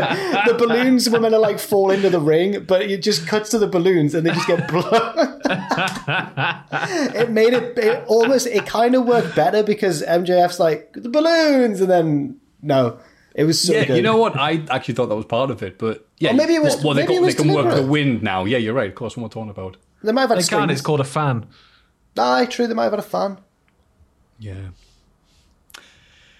Phoenix and Penta have their rematch. It's more vicious than the first. They rip each other's masks and little dangerous moves. And I know that the mask ripping thing is very common amongst these two wrestling. But even so, I'm surprised how much of the face they were showing. Yeah. Because it really was like, okay, I could see just about all of Phoenix's face, and he's bald. But yeah, I love these two wrestling. I miss this style of lucha. Hasn't been much of it this year for obvious reasons. So love seeing these guys. And also having a rematch after the last few weeks, Phoenix got knocked up and his head fell off. So Penta wins and Kingston kicks Phoenix out of the ring. Celebrate with his best friend. And suddenly, Pac shows up. He wants his lads back. He's gunning for Kingston, and they're held apart as the show ends. So he's got a weird anticlimactic thing to go, by the way, Pac will wrestle next week against The Blade. I'm like, yeah. That was a bit, yeah. Okay, but yay, Pac's back. I did see this. It's like, word quickly from Tony Khan. But, Matthew... Hello. Who do you want to win the eventual showdown between Pac and Eddie Kingston? Oh, mate... Go on. That's like me choosing between you and Sam. Okay. It's me, it's Pac. Don't choose between us. Choose between Pac and Eddie Kingston. The better man will win. Oh, you've got to go for Pac. No. He's from Newcastle. Turning your back on Have your you met home city. Pac? I know you know Eddie Kingston, but I've never actually met Pac. We did a HMV signing a few years ago on Nice. It was HMV that used to be on Is this real? Northumberland John Dobson Street. Yeah. On John Dobson Street? Yeah. Wow. Near the City Library. Yes. Other famous Newcastle things. Near the Megabus stop. Yes. Oh, interesting. Near the Drunk. And he'd just done the table for 3 where he's eating an apple rather than eating the crappy meal they gave him. And, do you know if you remember that did head through the network? And he's like, okay, rather than eat the thing, because I guess he looked at it, went, look at all those calories. Yeah. And so he had an apple instead. And so I bought him some apples from the marketplace, and I bought you some apples. He went, "Ta." And that was all the emotion he showed, and he took a photo with me going, nice. So, good man, that. So he's just like how he is. He's probably really disappointed when he opened up. He goes, "Oh, it's actually apples." But, anyway. But yeah, I mean, what am I going to say about Pac? I mean, my mate Henry Faust, who I love very much, he got into wrestling because he saw Pac wrestle. Is that true? That inspired him, yeah. Oh, really? Apparently Henry went up to, sorry to tell the story, but he went up to Pac and told him, "You inspired me to get into wrestling, I'm training now and all this." Pac was like, "Really?" Like, I couldn't believe it. I thought you were going to say Pac would be like, "You got any apples?"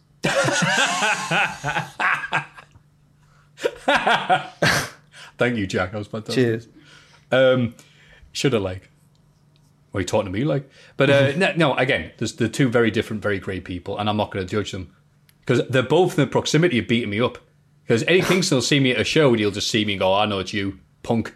And Pac can simply go swimming and get just pop up. That's right. There's a bunch of water near me, he'll just pop up. But anyway, I'm talking too much about this bit. Any thoughts about Pac's mighty return here, Jack? I didn't notice it when I was watching it at the time, but a few people in the office have been saying on our messaging system that JR was bad in this segment. That doesn't sound like Jim Ross. It was strange, yeah. He's just sort of like, it's almost like it's Christian. Like it was just so flat and not exactly what you'd expect out of the return. The thing is, I kind of forgave it at the start because JR doesn't know the history of a lot of these wrestlers or the significance or their popularity when big moments happen. But after a year, he should know that this is a big thing. Look, he's Jack, got stuff to talk about, you're right. He's got stuff to do on Twitter all day, and he's got podcasts to do, and, he's been narrating wrestling for a long time. It'll be fine. Fair enough. It'll be all right. Wait till WrestleMania, or AEW WrestleMania, whatever he's going to call it, and then... he'll shine there. I was too busy singing Geordie's Lost His Lucky when Pac came out for me to notice that. So there we go. That's for the over 50s in the audience. And yeah, so this was a good episode. We got the Pac and Shaq in the same episode. So Tony Khan was right. The genre has changed.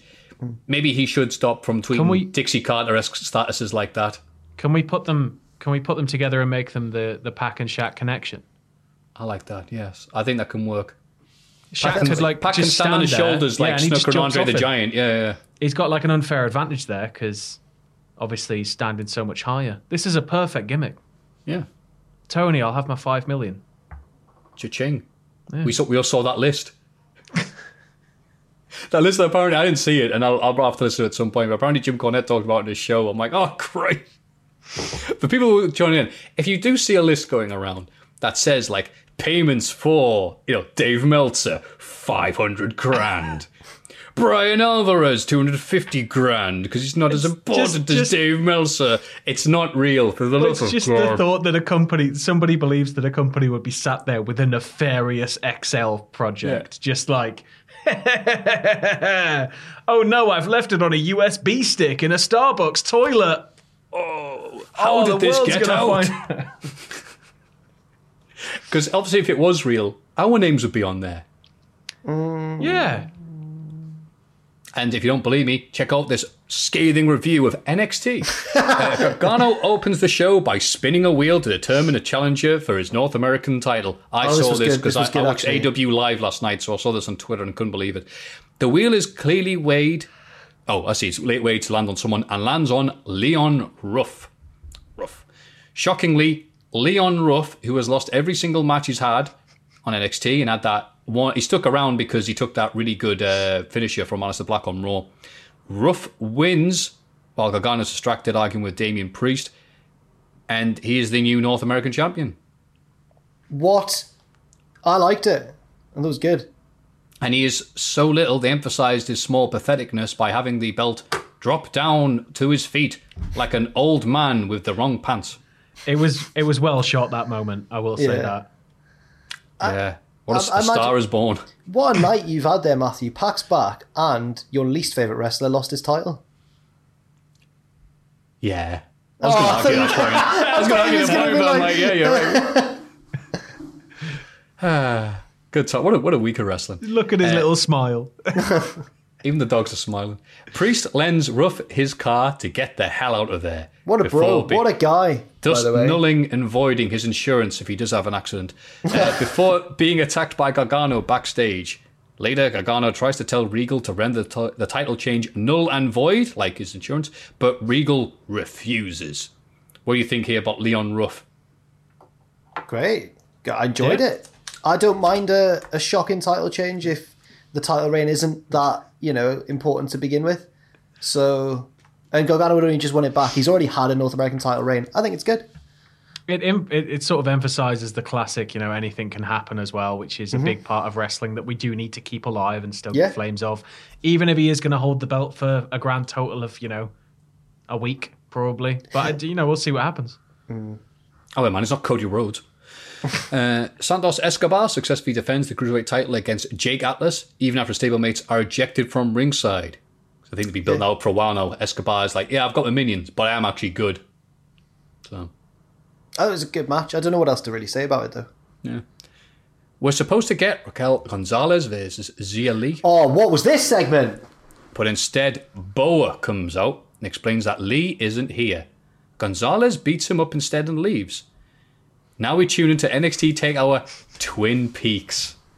And I've got the theme running from my head now. As the lights all go red and an old man delivers a letter to Boa.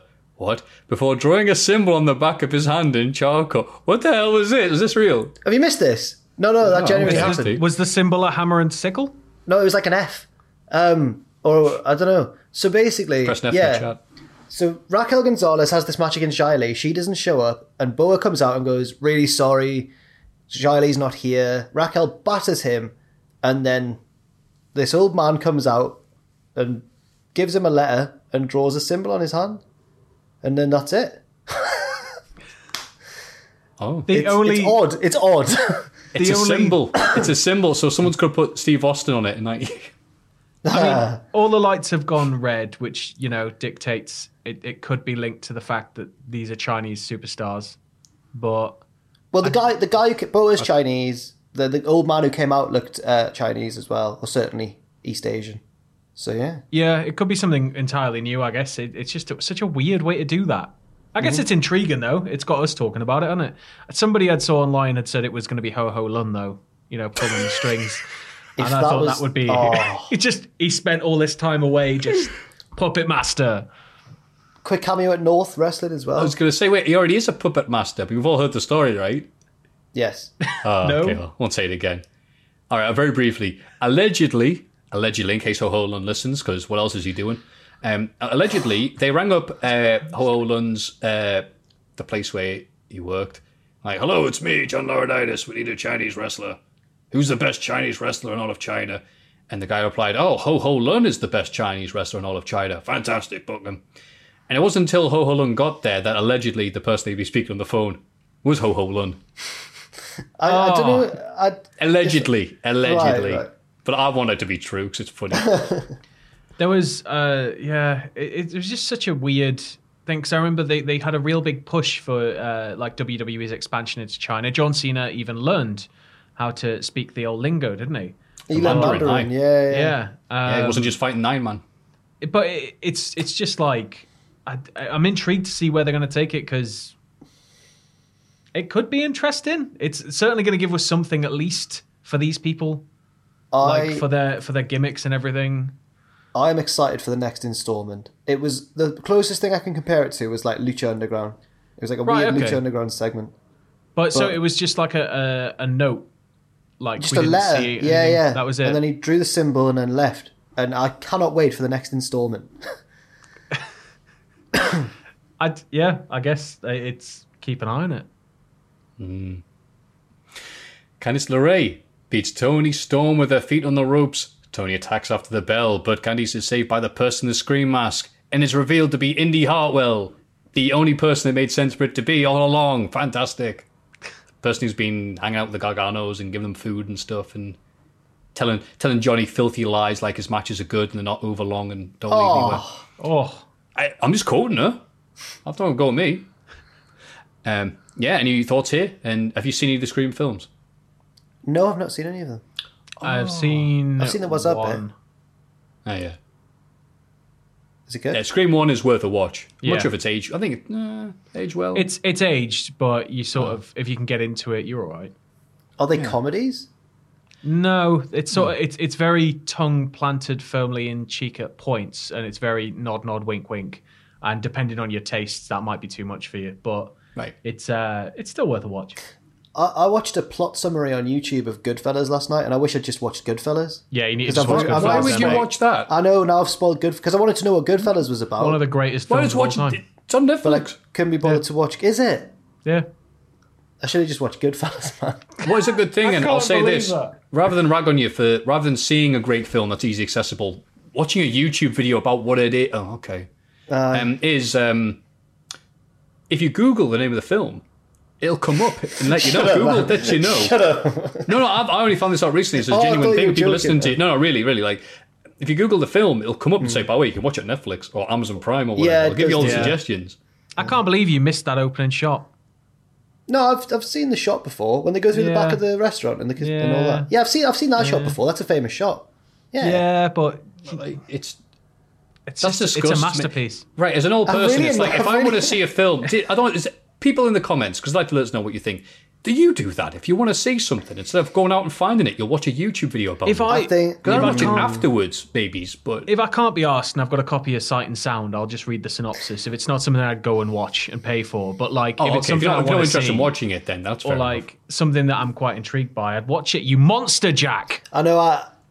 Making a mockery of the entire industry. I've got a bit of a fascination with plot synopses. My girlfriend thinks I'm weird because of it, and I'm starting to think that maybe I am also weird because of it.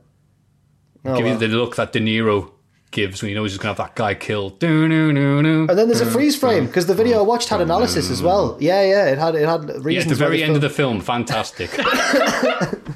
You're right. Don't watch Goodfellas. It's overrated. I just watch a YouTube video. They look good. They look good, man. Oh, did it? Oh, thanks for letting us know. I can't believe you you could have watched a synopsis on Casino, but no, you took Goodfellas. Yeah, right. Joe Pesci, what's he like? He's a funny guy. What kind of funny? I get all the jokes now, guys. I can join in. Oh, so disgusted. Hate you.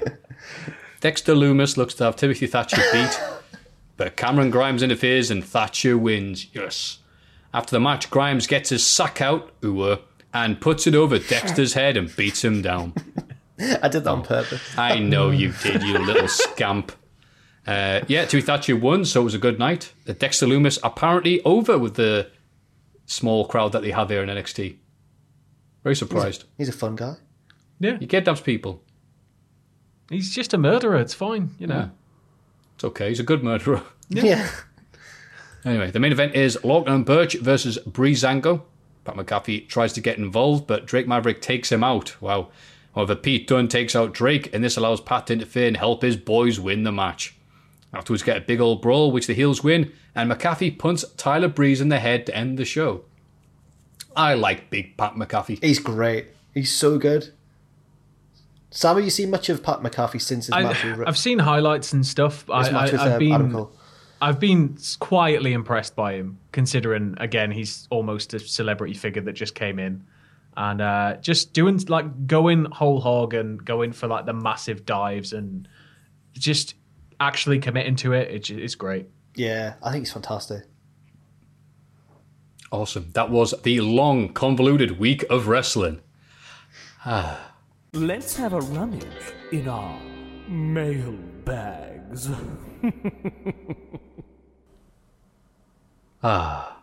Pictures of dogs. And also the mailbag. Question number 1. Greetings, diddlers. Yes, it's definitely for us. I have enjoyed the podcast, botches, and videos for quite some time now. It has been a great way to escape from the dumpster fire of the year that is 2020. Thanks to everyone at the channel for their great work, and congrats on the 3-year anniversary. I know, bloody hell. God, that's weird. Great to see Ross back in action. Oh, well. And feeling better. He is feeling better still. Yeah, he is feeling better. Yeah, exactly. But he's not back. It's just scheduling conflict today. That's right. I was talking with a co-worker about how many animal wrestling names there are, and it got me thinking about Gorilla Monsoon. Personally, I think that is one of the best names ever. If you had to create wrestling names for yourselves that had to include both a animal reference and a natural disaster, what would they be? Christ. Also, System of a Down released 2 new songs today for the first time in years. Are you System fans? And what faction would you have them fight for at a pay-per-view? Or fight at a pay-per-view, sorry. Sorry, I tried to get that for them. Cheers from Calgary, Alberta, Canada. James. Thank you, James. Merci beaucoup. I will... Don't speak French in Calgary. I'm going to do the System of a Down bit first, because I think that's a bit... yes, I heard them. They were good. It's nice to hear System of a Down again, even though it is more like their last album with not enough Surge singing and too much of the other bloody singing, in my opinion. What do you think, Sam? I know you're a System fan. Apparently the crack was that somebody said, and it was out there, that like when they decided to get back together, it was very like sort of tense and a little bit like, well, what are we going to do? And then Darren went, I've already got something that I've been working on anyway, dropped a link, and I think that became Protect the Land. And then I think the other one, Genocidal Humanoids, was supposed to be, according to this thing I was reading, it was like a leftover track from a while ago that they just always sort of kept going back to, and now they sort of managed to finish it, which explains how it all got out so quickly, I guess. But I prefer Genocidal Humanoids, but Protect the Land's growing on me big time. Oh, but in thank you terms for that of detailed explanation, mate. Fighting people at a pay-per-view, I don't even know. They're lovers, not fighters. Yeah, they're all like skinny people. John, is it John? I mean, apart from the drummer, obviously, because they're all hinged. I'm not even going to try and murder his surname. The drummer, the drummer's like insanely fast, so I imagine he can beat the crap out of you. And he wears a suit. He just looks menacing. Oh, no. Yeah. He's got hot Nick Aldis energy. Oh, God. They could accompany to the ring, like when Cody did the title defense and he had, former NWA World Champions and Legends, Tommy Dreamer and Glacier. I can see that happening, because the bassist makers look huge. I think, Surge would look great as a manager anyway. Always looks sharp in a suit, doesn't he? Just give him a kendo stick. He'd look great. And he could wail as he's doing the announcements, But in terms of a team to put them up against, Slater and Rhino. I'd watch them just destroy Slater and Rhino in an hour-long stipulation. It has to go an hour. That's good, because they can go. They can mouth off each other and go, you're not as good as you used to be, Rhino. And no! I could see the same to you, System of a Down, and then that's it. I've got it. We'll do it at an AEW show. We'll have, because arenas are empty at the minute, so it'll be fine. We can just stick Fozzy at one end and System at the other, and decide finally if Fozzy are actually a band.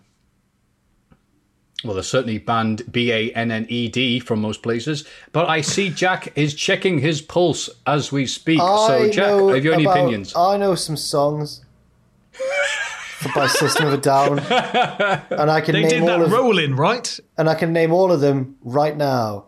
BYOB, Violent Pornography, Cigarro, Loneliest Day of My Life. That one. Yeah, that's pretty good, actually, yeah. Thank you. And the one that everyone knows, Chop Suey. They're the ones. So I only know those ones. Predominantly you knew Mesmerised there. Yeah, in about year 8 or 9, everybody just got really into System of a Down for some reason. Yeah, it's because they released BYOB and it took right back off, didn't it? Right. They obviously got Ariel's Toxicity. Is Ariel's oh, is that a different one? It's the one where it's like it's like proper. I might know that one. Yeah. Ariel's in the sky. Okay. Twinkle, twinkle, little star. That one. Yeah. Anyway, enough talk about System of a Down. We'll move on to the actual wrestling question. Wrestling names, animal reference, and a natural disaster. System of a Down are doing good things for the Armenian Christ. They're raising awareness for that. So we should point that out as well. Yeah, there we go. Yeah.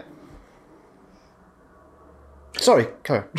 Yes, what were we talking about? Yes, animal references and a natural disaster. Wait, I've got one straight away. Go ahead. Antelope Mudslide. That's my wrestling name. That sounds disgusting. Antelope Mudslide is my version of the Gorilla Monsoon name. You look so innocent and you come up with something like that. It's probably on Urban Dictionary, isn't it, with something horrendous under it. Yeah, you're right. Yeah. Just to go with my genuinely athletic look and everything, I'm going to go for Thunderwolf because nobody's going to piss off Thunderwolf. There you go. Hang on. That is objectively better than Antelope Mudslide, but I couldn't. You took Mudslide. I'm going to admit. I was going to go for like Mudslide Snail or something, but I was like, screw it, Thunderwolf it is. Thunderwolf are definitely playing at Hellfest next year. I'm going to go with, so it's an animal in the natural disaster. Oh, it's easy then. Donkey, England drawing with the Americans in the 2010 World Cup. There you go. Rolls off the tongue, that one. Thank you very much for your question, James. I'm sure it was worth the effort. Number 2. Also, before we get to that, I forgot to mention when we was doing my stream last week on Saturdays, 6 p.m. UK time, somebody to point out, like in the Hall of Fame, why didn't we put Tracy Smothers in the Hall of Fame? And I went, well, pal, we're trying to like not have all the serious, stuff happening in the Hall of Fame. Kind of coincides with people putting in Ross's trousers the next week or something good. And he went, yeah, I know that, but sometimes you put in something really honourable in the Hall of Fame as an honorary thing. You didn't do that for Tracy. I'm like, oh yeah. So sorry about that. We can give Tracy like an honorary we've done that before. Yeah, we've done that before. I think we forgot to do it. Expect a 3-hour induction next week. Yeah. We talked about him a lot, though. It was clear that we respect Tracy Smothers. You're right, but the fans are. They're the most important thing about the podcast. I've always said that. Get in the bin. This is like jazz music. The musicians are more important than the audience. If I hear Tracy sucks one more time. It's a good Tracy Smothers. It's about as good as my Serge Tankian. Oh, thank you, mate. Number 2. Hi, Cultaholic team. I'm just going to get straight to it. Ooh. We all know that Survivor Series is now meaningless and part of this concept has been stated multiple times, but I'm going to add a twist to it. Oh. So here's my idea. Number 1. The winning brand gets the number 30 spot in the women's and men's Royal Rumbles. Oh, okay, that's a nice thing there. Number 2. The members of the winning brand's men's and women's Survivor Series elimination teams will then be entered into a 5-match at the next pay-per-view. Oh, like against each other. The winners are number 30, yes. Okay. Okay, right, okay. Okay, yeah. Since the next pay-per-view is TLC, in brackets, stupid theme pay-per-views, you could make it a ladder match with something above the ring. I know this is a bit Money in the Bank. What do you think? Is there anything you would tweak? What would you do to make SS more interesting and mean more? God, I wish I'd said the SS. Don't say that. I've just realised. I'm very sorry. They've typed it. I'm like Ron Burgundy. If it's in front of me, I'll read it. Thank you for all the great content. Well, it was until you showed up. Lewis from Sudbury, Suffolk. Thank you, Lewis. Thank you, Lewis. Don't type SS anymore. I like it, though. Yeah. It is a good point that, to make Survivor Series more interesting has to mean something. So if they carry on next month at the next pay-per-view thingy, absolutely, I think this will work brilliantly. I don't think there's much of a question here, apart from how great am I from Lewis, but you're Lewis, that's great. Well done, mate. I guess how would you change Survivor Series if you had any ideas? Yeah.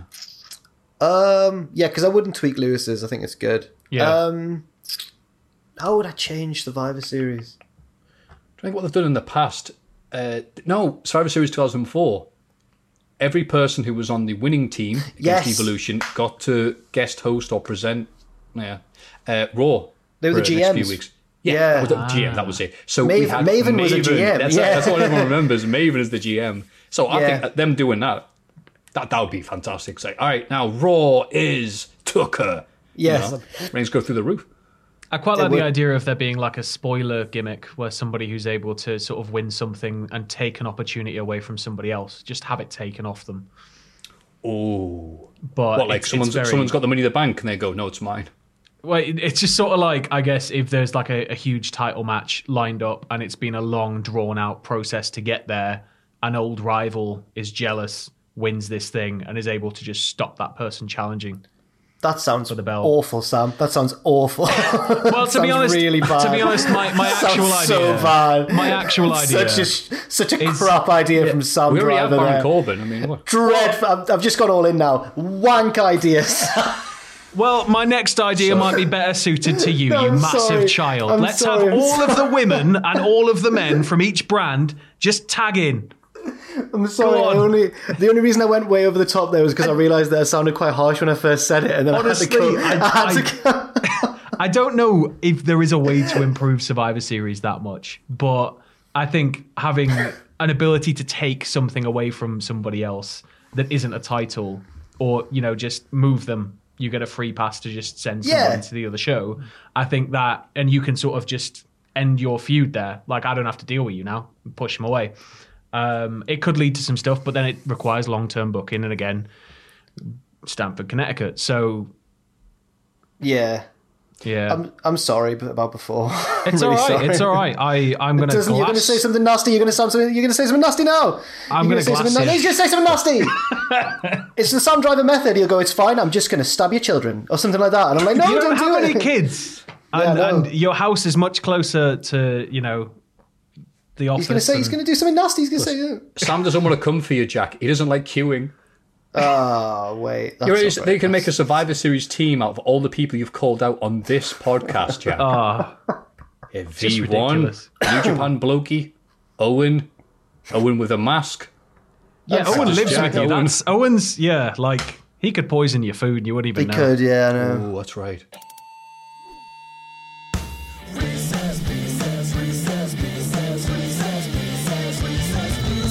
Oh, Reese's Pieces. Fantastic. There's 2 Reese's Pieces this week, so it's a bumper Fantastic. edition. 2 questions and 2 Reese's Pieces, so no point stopping the recording. Tope con bonjour, diddlios. Oh, très bien.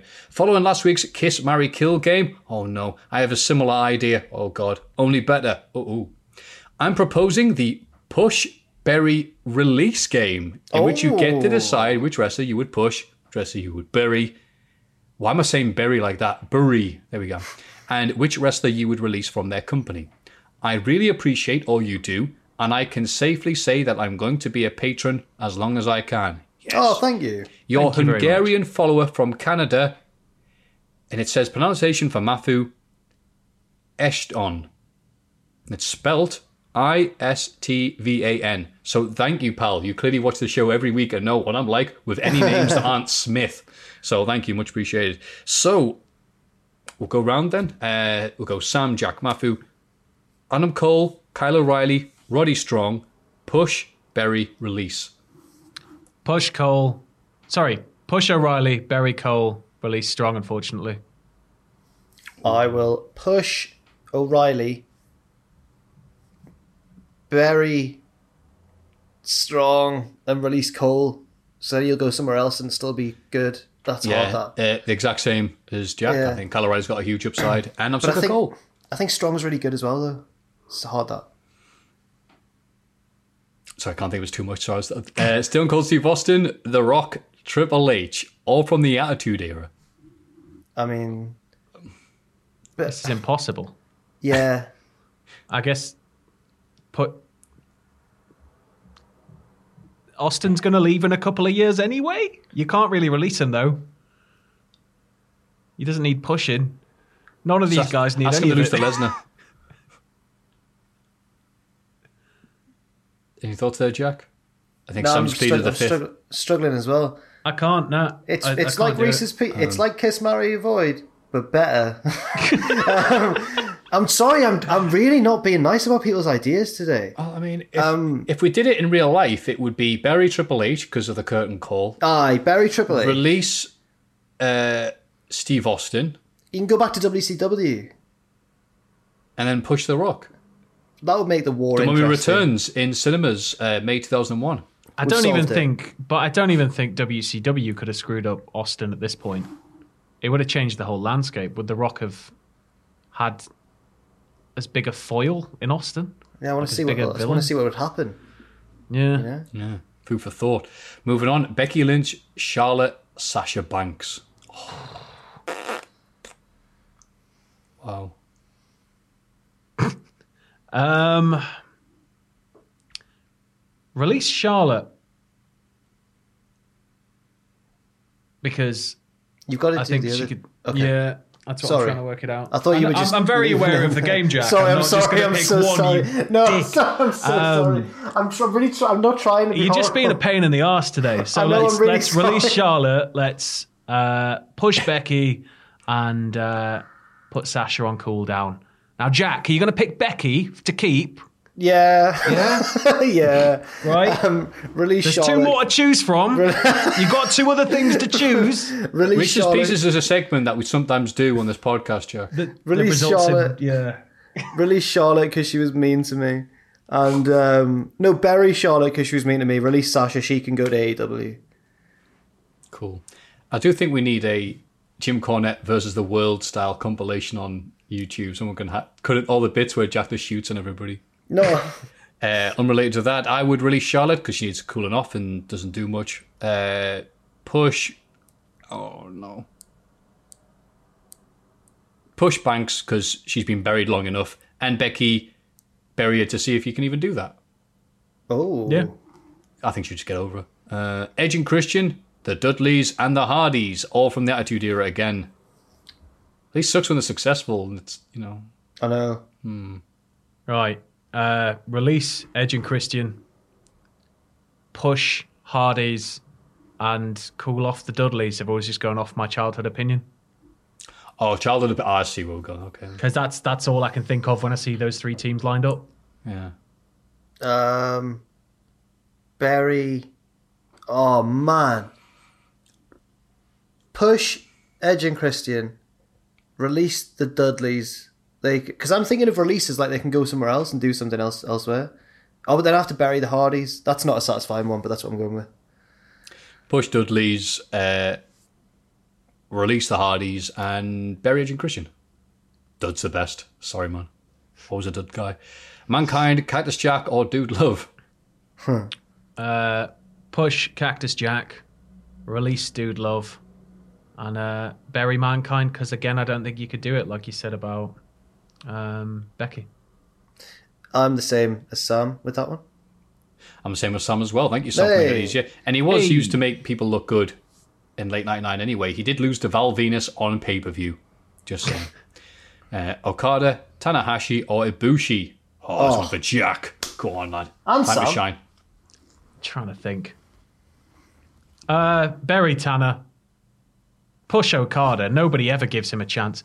Push Ibushi and release Okada. I think Okada on the loose in Japan would be nuts. I'm exactly the same. Bury Tanahashi twice as hard. Bury him harder. Bury him all the time. Matthew, what happened was, right, Sam totally beat me in the predictions contest in Japan. And the last match, if Tanahashi won, Sam would win. And he won. And I was like, as long as he doesn't do this bloody air guitar to end the show. And he did air guitar for so long. Like so much air guitar. I hate him. Tanahashi must pose. Yeah. And I'll push Ibushi and don't care about the other two. Once I've got that, that's all I need. Bury Okada because he doesn't have the tights or something. Hogan, Nash, Hall, all from WCW. Oof. Release Hall. Push Hogan for the sheer fact you could make money if this is WCW time. And Nash, I mean, sorry, mate. I really don't know. Bury Hogan, because it would be a bit of a novelty to see Hogan losing to like Billy Kidman and stuff. Did Billy Kidman beat him, or did they wrestle each other? There was something. No, they wrestled a few times, and it was like Billy Kidman won after 47 people interfered, and then Hogan went, put him over. People like, how No, did you? didn't. Okay, bury Hogan because that would be funny. Release Nash. Release Hall, sorry, because he needed it at the time probably to be released, and push Nash, which is weird because he pushed himself anyway. Yeah. I would push Hall because he needs all the help he can get at that point. Bury Hogan because I know that would just break WCW if they tried to doing that. And release Nash so I can find something in his contract where it says I can't be released, and if you do try to, I get an extra $2 million a year because no one Nash probably had that in his contract. Kenny Omega, Hangman Page, and Pac. Oh, none of these guys need pushing. One of them does. Well, it's a toss-up. I want to see Pac pushed to the moon. You could put Page on cooldown, but only after, and not permanently, mind you, only after releasing Omega to have an air of just traveling the world, working mental shows and coming back. but I couldn't work out one of those to just straight up fire for good. Jack? Push Page, release Omega, Barry Pack. I'm sorry, Matthew. What? Disgusting. Oh, so you got heat with me as well. Honestly, mate. Oh my God. You're like a forest fire, you. I will push Pack. There. Come back to me. It's all right. Bury or release Omega. Oh, it's fun, this game, isn't it? Nah, I'll release you. And then bury Hangman Page, because reasons. This is a weird game. AJ Styles, Kurt Angle, Samoa Joe, all from TNA. Release Angle, push Joe. You couldn't bury Styles. Oh, yes, no matter how much you tried. I'll go for push Joe, release Styles. He'd go elsewhere probably, and then bury. Who's left? Bury Angle. Push Joe, release Styles, bury Angle. No reasons given. Asuka, Io Shirai, or Kairi Sane. Push Io, bury Asuka, release Kairi. This is a hard game because there's two bad ones. And there's one good one. I'd release Asuka. Release Asuka. Push. No. I'd push Kairi and release Io and bury Asuka because she's done enough. It doesn't matter. It doesn't affect her as much. No, I'll keep on pushing Asuka, release Kairi, and bury Io Shirai, because why not? Was it nice? And last but not least, Shockmaster, Gobbledygooker, and Mantor. Oh my God. Put Shockmaster, just put the strap on him, send him to the moon. Gobbledygooker, bit too big for his boots. Release him and bury Mantor. I would push Mantor. There's a video on our channel which is the history of the captivating career of Mantor, which I wrote and I'm very proud of. And then I would bury the Gobbledygooker and release the Shockmaster.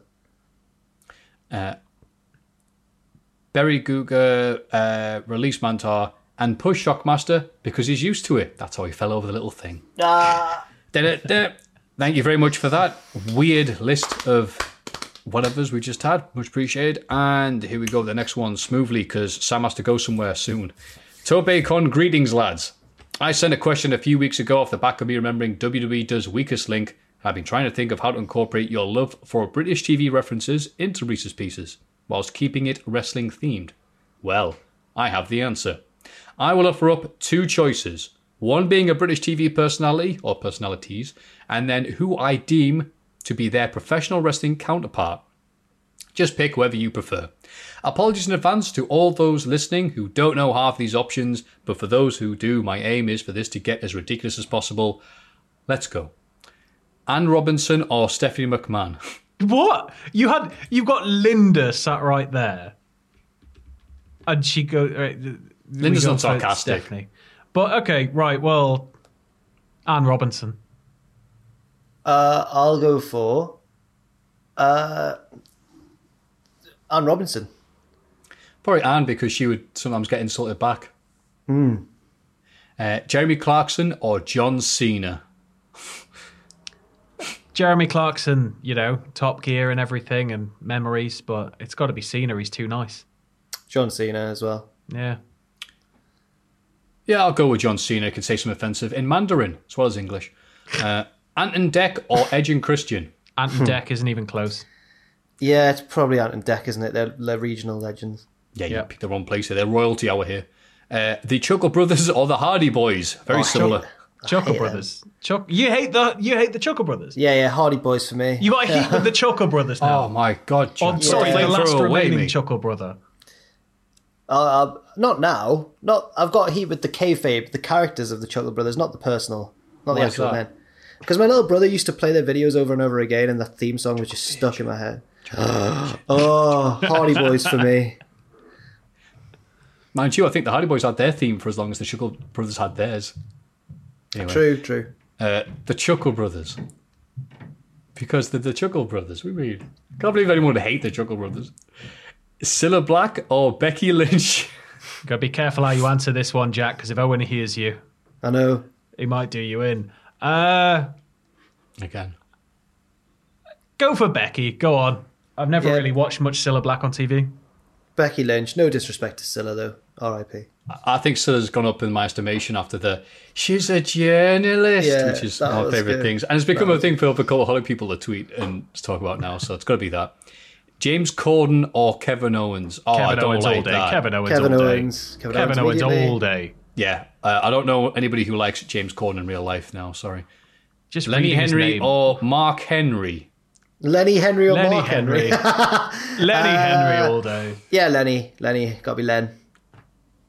Sorry, Lenny's done a lot, but he's never done anything as good as I'm retiring. I'm got to play more gas in the tank and slam some dude. So, but Mark. if we asked Lenny Henry for an interview, he'd probably say yes. The Mitchell Brothers or the APA? I don't think Grant or Phil ever beat up people backstage, did they? Oh, I don't know. Has there been any reports of that? Well, not beat up people, but, just sort of wrestling. I think I'll go with the Mitchell Brothers. Their mum owns a pub.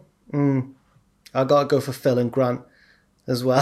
I don't know why I said it so intensely. Yeah. Got to go for Phil and Grant. Yeah, I'll have to go with the Baldies. Doc Cotton or Mae Young? Doc Cotton is England's Mae Young. And Yeah, so Doc Cotton. Doc Cotton. Yeah. When she enters the room, we all have to stand up and salute. The Dingles or the Anoa'i family? This is a WrestleMania main event. This is class. All right. Yeah. Lisa Dingle just getting in to beat the crap out of Roman. That'd be amazing. Oh. Yeah, Dingles all day. You're not the head of my table. Sorry. As generally more of a Coronation Street boy, I've got to have to go for the Anoa'i family, unfortunately. That's shocking, that. Ridiculous. Turning Zach your back Daddy on. Dingle taking on It's not a big Roman Emmerdale Reigns boy. or Afa. Oh, though. Oh, that'd be great, that. Ken Barlow or Ric Flair? Is it the hair? Is it just the general? Sure. Yeah. Why not? I don't even know. Jack, you're more of a Coronation Street Yeah, boy. go on. Probably Ric Flair. At least he was honest about his dirty exploits. Oh, there you go. I'll go with that. Yeah. Yeah, thank you for answering me. Gary Lineker or Michael Cole? Oh, both commentators, right? Yeah.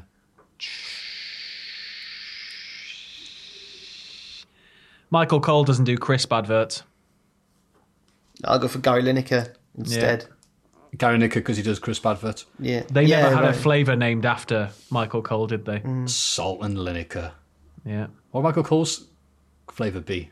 Cheese Coleslaw. Cole. Yeah, coleslaw. Yeah. Oh. I was going to go with overrated. Oh. Sorry. Philip Schofield or Rey Mysterio? Ooh. Right. I've got issues with Philip. It doesn't matter. I'm probably not going to say them on the podcast. His brother used to watch the Philip Schofield show all the time. I'll take Ray. Why not? Just throw a wrestler in there. I don't watch much morning TV, so I've not seen Scof in years. I'm going for Ray, and I just can't get into it. But I'm not a fan of Phil.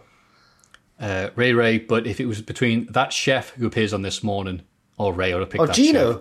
Yes. Oh yeah, Gino. Gino yeah, DeCampo. Gino's brilliant. Yeah. Paul Hollywood or Triple H? Triple H. Triple H. Triple H all day. Paul Hollywood's a knob. Is he the food? I've forgotten the name of it. What does he do? Bake again? Off. Bake He's Off. the Yeah, Bake there we Off go. guy. He's the super intense guy. He's just got eyes like stone. I was saying to Matthew and Ross Sam the other day on the podcast, I think it was, or Pacitti maybe, that like Paul Hollywood, I was reading his Wikipedia and it was like, in 2015, Hollywood broke up with his girlfriend of 23 years. I was like, oh, then I realised broke up with his 23-year-old girlfriend. I was like, oh, that's not as, I respect the person doing this, but they really should have done Paul Hollywood or Hollywood Hogan, but yes. at this point. Yeah. Noel Edmonds or Randy Orton? Noel Edmonds. Randall Keith, because he never killed a guy. Yeah. Neil Buchanan or Daniel Bryan? Neil Buchanan. Daniel Bryan. I've not heard that thing about Noel Edmonds. I must have done. I've heard the one about Matthew Broderick. It wasn't directly responsible, but there used to be a show before House Party that Noel did, where it was basically, it's insane this, they get people off the street to do stunts. Right. And one of the stunts went bad because there wasn't a proper guy doing it, and the guy died, and it looked like it was going to be the end of Neil Eleven's career. And it wasn't spectacularly. Anyway, Neil Buchanan or Daniel Bryan? Neil Buchanan. Bryan. Daniel Bryan, because Neil Buchanan didn't kill anybody. David Attenborough or The Undertaker? The man who's trying to save tigers versus the man that goes to Doc Antle's farm. I'm still going to pick The Undertaker, because sue me.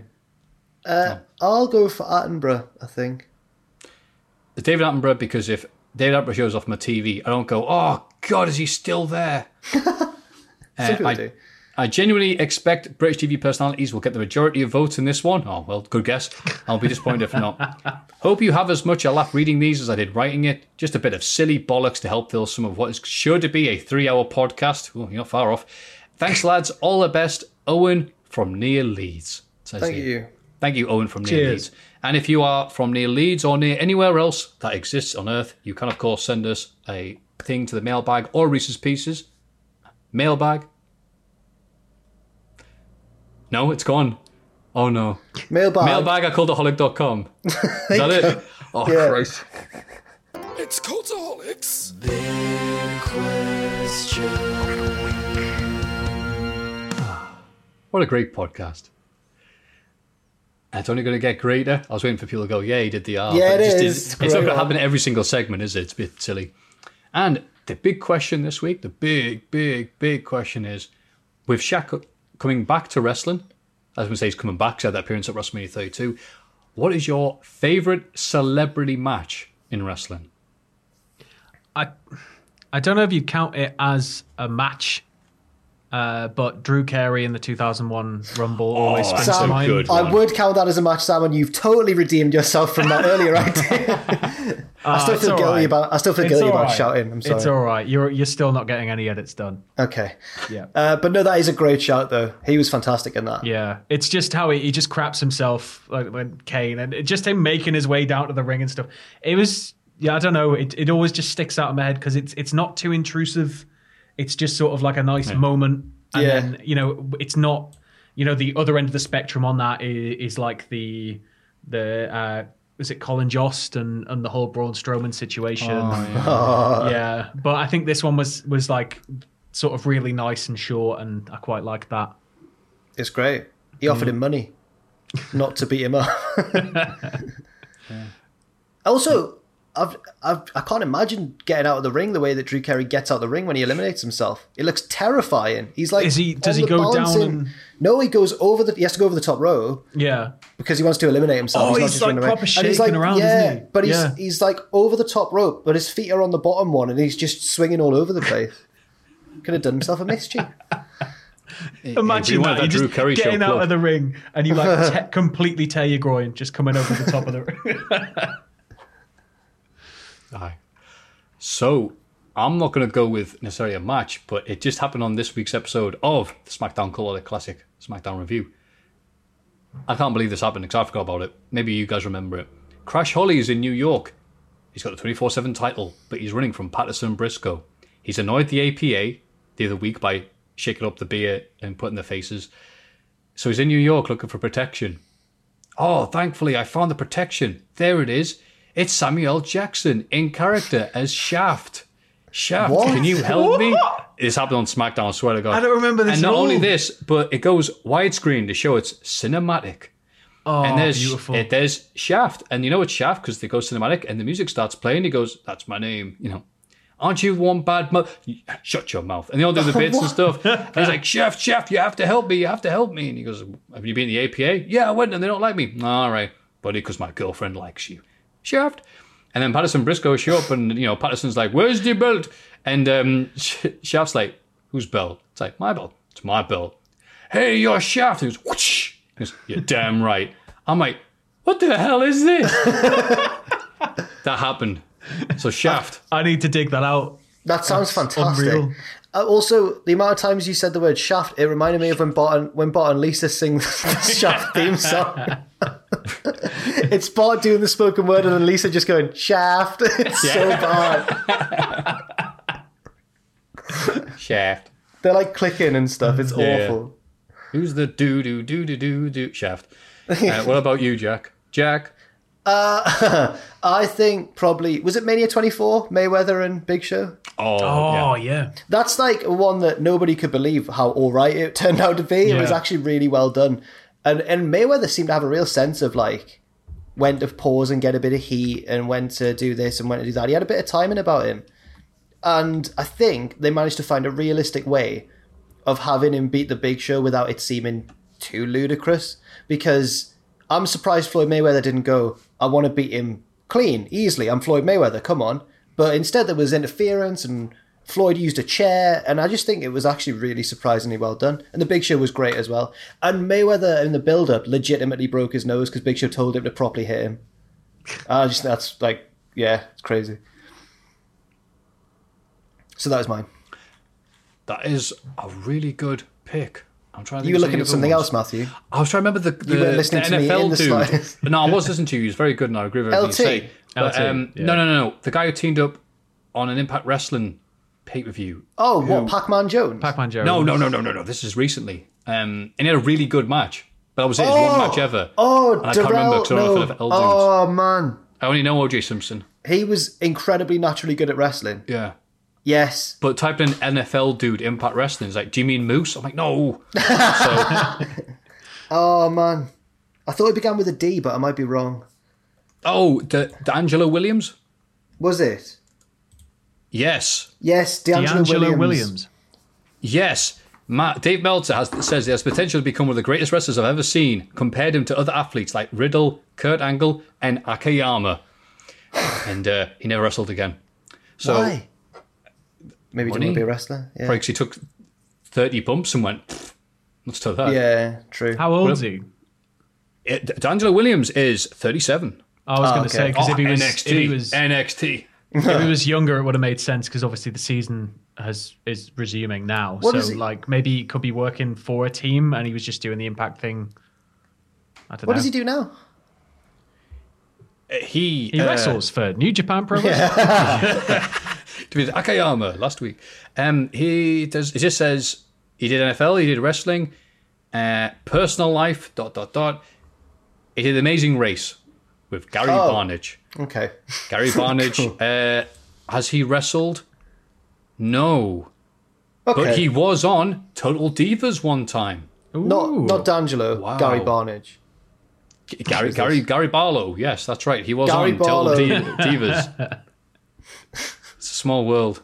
It's a small, boring world that comes to a natural conclusion. I'm trying to think of any others, but really, Lawrence Taylor did well. WrestleMania 11. He did surprisingly well, but then he'd have that story where he went, wait, you guys have to like wrestle again? Like, you don't get like a week off? Like, no. I was like, okay, well, that's me done then. Lads, honestly, right? I was just going to say, I was reading a list of the NFL's top 100 players ever, right? Mm-hmm. Did not realise that Lawrence Taylor, he was like number 3. I didn't realise he was... He's a big deal, yeah. I didn't realise he was like one of the all-time... He was like Jerry Rice and Joe Montana and all this, but then like Lawrence Taylor, I was like, oh my God, he was actually like one of the greatest ever. Wow. Yeah. That's why it was a genuine media thing when it was announced doing WWE. It was like, I know celebrity stuff in there. The argument is it shouldn't have headlined WrestleMania, absolutely. But it got the mainstream press. Yeah. They weren't getting anything. You know, they put WWF on in prisons, and the prisoners go back to the cells when they put on WWF TV at that point. So so getting him involved was actually a big bit of publicity. It means nothing to me. Like, I don't care about bloody NFL, but on a scale though, just to round things off, where does Snooki's match sit? Oh, that's a good one. That was all right. That was okay. That was the awkwardness. Killed Jim Morrison. The reported awkwardness with John Morrison, yeah. Now, the match itself, right? There was a lot of wrestlers in it, so they could kind of hide. So Snooki just got in, did a flip, which no one knew she could do. Yeah. I was like, Snooki can do a flip, and that's all she had to do. I think it's mid-scale, Sam. I think it's acceptable. It's fine. Dennis Rodman. His entire career in WCW. I think him coming down with Hogan and just be like doing hand signals and smoking and drinking like that looked cool as hell. And I think that was way better than anything he did in the ring. Yeah. It was also just what he was like as well. Yeah. It's like, what do you think, Dennis Rodman? He's like, go see Double Team with me, Van Damme, and Mickey Rourke in cinemas now. That's right, Dennis Rodman. But yeah, it'd be interesting to see what Shaq has, because apparently he didn't do it with WWE because it coincided with his NBA season. What? Oh, punditry. Or was he still playing? He can't still. Yeah, no, wait a minute. But that can't be right. What am I talking about? When was he playing? Oh, he was still playing up until 2011. I didn't realise that. Really? Wow. Oh, maybe... that can't be right then. I think I'm talking crap. I think I am. I think we should end this podcast. That's a good idea. Sam, at this point in the podcast, I'd like to plug anything you've got coming up on the Cultaholic channel. I'm mainly just cracking on. Just standard stuff at the minute. There's going to be some new war stories in the new year, which I'm looking forward to getting into. So anybody who watches that, there is more coming. Don't worry. Scripts are starting to come in thick and fast. So but you can follow me on Twitter in the meantime at LessDefined. Well, lovely. Did enjoy those war stories then. I'm glad there's more of them coming. Yeah, it's quite good. I'm quite pleased with it. So. And I believe when you're not doing war stories, you also like to stream sometimes. When do you do that? And what do you stream? I'm streaming in about 25 minutes from where I'm recording. I tend to stream a lot of Truck Simulator, but I'm just mixing it up. Whatever you guys want to see me play, I'll probably play. He means on Thursdays though, not when this video comes out. Oh yeah, you're not used to that weird time 6 thing. o'clock. I'm sorry. Yeah. To clarify though, I know you obviously push for time, but quickly, why do you do the truck games? I don't know. Honestly, they're like mega relaxing, but you can get some mods to put like ridiculously high-powered engines into the trucks, and they become impossible to steer. And then when you add the steering wheel element to it, it's just ridiculous. It's just stupid. Let's go for a drive to Italy. Why not? Because I did watch you do it, and you were attempting to play the relaxing truck simulator game like it was Burnout. Very interesting. That tends to be most of the stream. Yeah, is see how much we can rack up in fines, how many times we can trash the van and have total service. There's so many mods I need to install, but one of the things we're thinking about doing is Route 66 because there's a US version of the game. But yeah. Oh, wow. 10-4. Jack, what have you got for us? Copy that. I've got some... if I'd just been able to carry on and just smoothly go through... We just went straight on into Convoy. I'd first like to plug the excellent editing ability of Sam, because I still feel bad about earlier. He's a brilliant editor. Too late. He's a great guy also. And if he wants anything brought to the office for him during his stream, just give me a shot. Actually, I don't know. I've been doing a bit of writing recently, so there's some scripts coming through for various different editors. But also, I recorded a couple of voiceovers or the Story of series. A couple of them are coming out soon. I won't spoil what they are, but they're about to get edited together. And shouts out to Justin and Lewis, who write a lot of those. And apart from that, just the usual stuff. Rest of the week should be out around about now on Friday. And I can't think of anything else. Matthew. Oh, and Mine and Owen's new Football Manager series has started Wednesdays from 6 on Twitch. Right, sorry, Matthew. Go on. Oh, God, you're able to cope. It's going to be like the damned United between you two. Honestly, I'm Clough. That's a big shout, that. I know. Oh, God, everyone... Oh, you went to Middlesbrough Uni, of course. Yeah. Yeah, my dad's big on Clough as well. Okay. Yeah. I think every dad is. I think it's the law. I will be streaming 6 p.m. UK time. Last time we had the Sonic Randomizer mod out, where every time you get a ring, it turns into a different Sonic game. You have to have all these different Sonic games playing at once. Oh, mate, the first 10 or 15 minutes were a head thing. And even better, though, we got soft blocked, so you couldn't reset the game or anything. And I'd actually tagged the guy who developed the mod. And he was in the chat, and I'm going to go, oh, do this, and you get out of it. Oh, no, cheers, pal. And he DM'd afterwards, oh, thank you for doing that, mate. Nice to see people playing it enough so I can get rid of the glitches. So that was nice, bit of history. Got to talk to some people there. And all the people there were basically arguing, the fanatical, the Cultaholic fans, about what game to play next. So I'm not going to tell you right now. You have to tune in to 6 p.m. Saturday to see what's happening. Or if you can't be bothered, it's on the replay system anyway. But right now, we're going to end this lovely show so Sam can get his on. But we're going to say, of course, if you want to vote in the prestigious Hall of Fame, you can, of course, go to patreon.com/Cultaholic and send any questions, Reese's Pieces, or anything that's on your mind to mailbag@cultaholic.com. For now, Sam, we have to put our fists to the webcam. On the count of 3, as if we're some mighty team or hound of justice. We go 1, 2, 3... Join us. Join us. Wagga, wagga, wagga, wagga, wagga. God, I was so keen for that one. I did a proper Power Rangers. Join us. Team Force, go. Right. Ever catch yourself eating the same flavorless dinner 3 days in a row? Dreaming of something better? Well, HelloFresh is your guilt-free dream come true, baby. It's me, Keke Palmer. Let's wake up those taste buds with hot, juicy pecan-crusted chicken or garlic butter shrimp scampi. Hello Fresh. Stop dreaming of all the delicious possibilities and dig in at HelloFresh.com. Let's get this dinner party started. Hi, I'm Daniel, founder of Pretty Litter. Cats and cat owners deserve better than any old-fashioned litter. That's why I teamed up with scientists and veterinarians to create Pretty Litter. Its innovative crystal formula has superior odor control and weighs up to 80% less than clay litter. Pretty Litter even monitors health by changing colors to help detect early signs of potential illness. It's the world's smartest kitty litter. Go to prettylitter.com and use code ACAST for 20% off your first order and a free cat toy. Terms and conditions apply. See site for details. For all the wrestling headlines in just 10 minutes, search Cultaholic Wrestling News on Apple, Spotify, or wherever you get your podcasts from.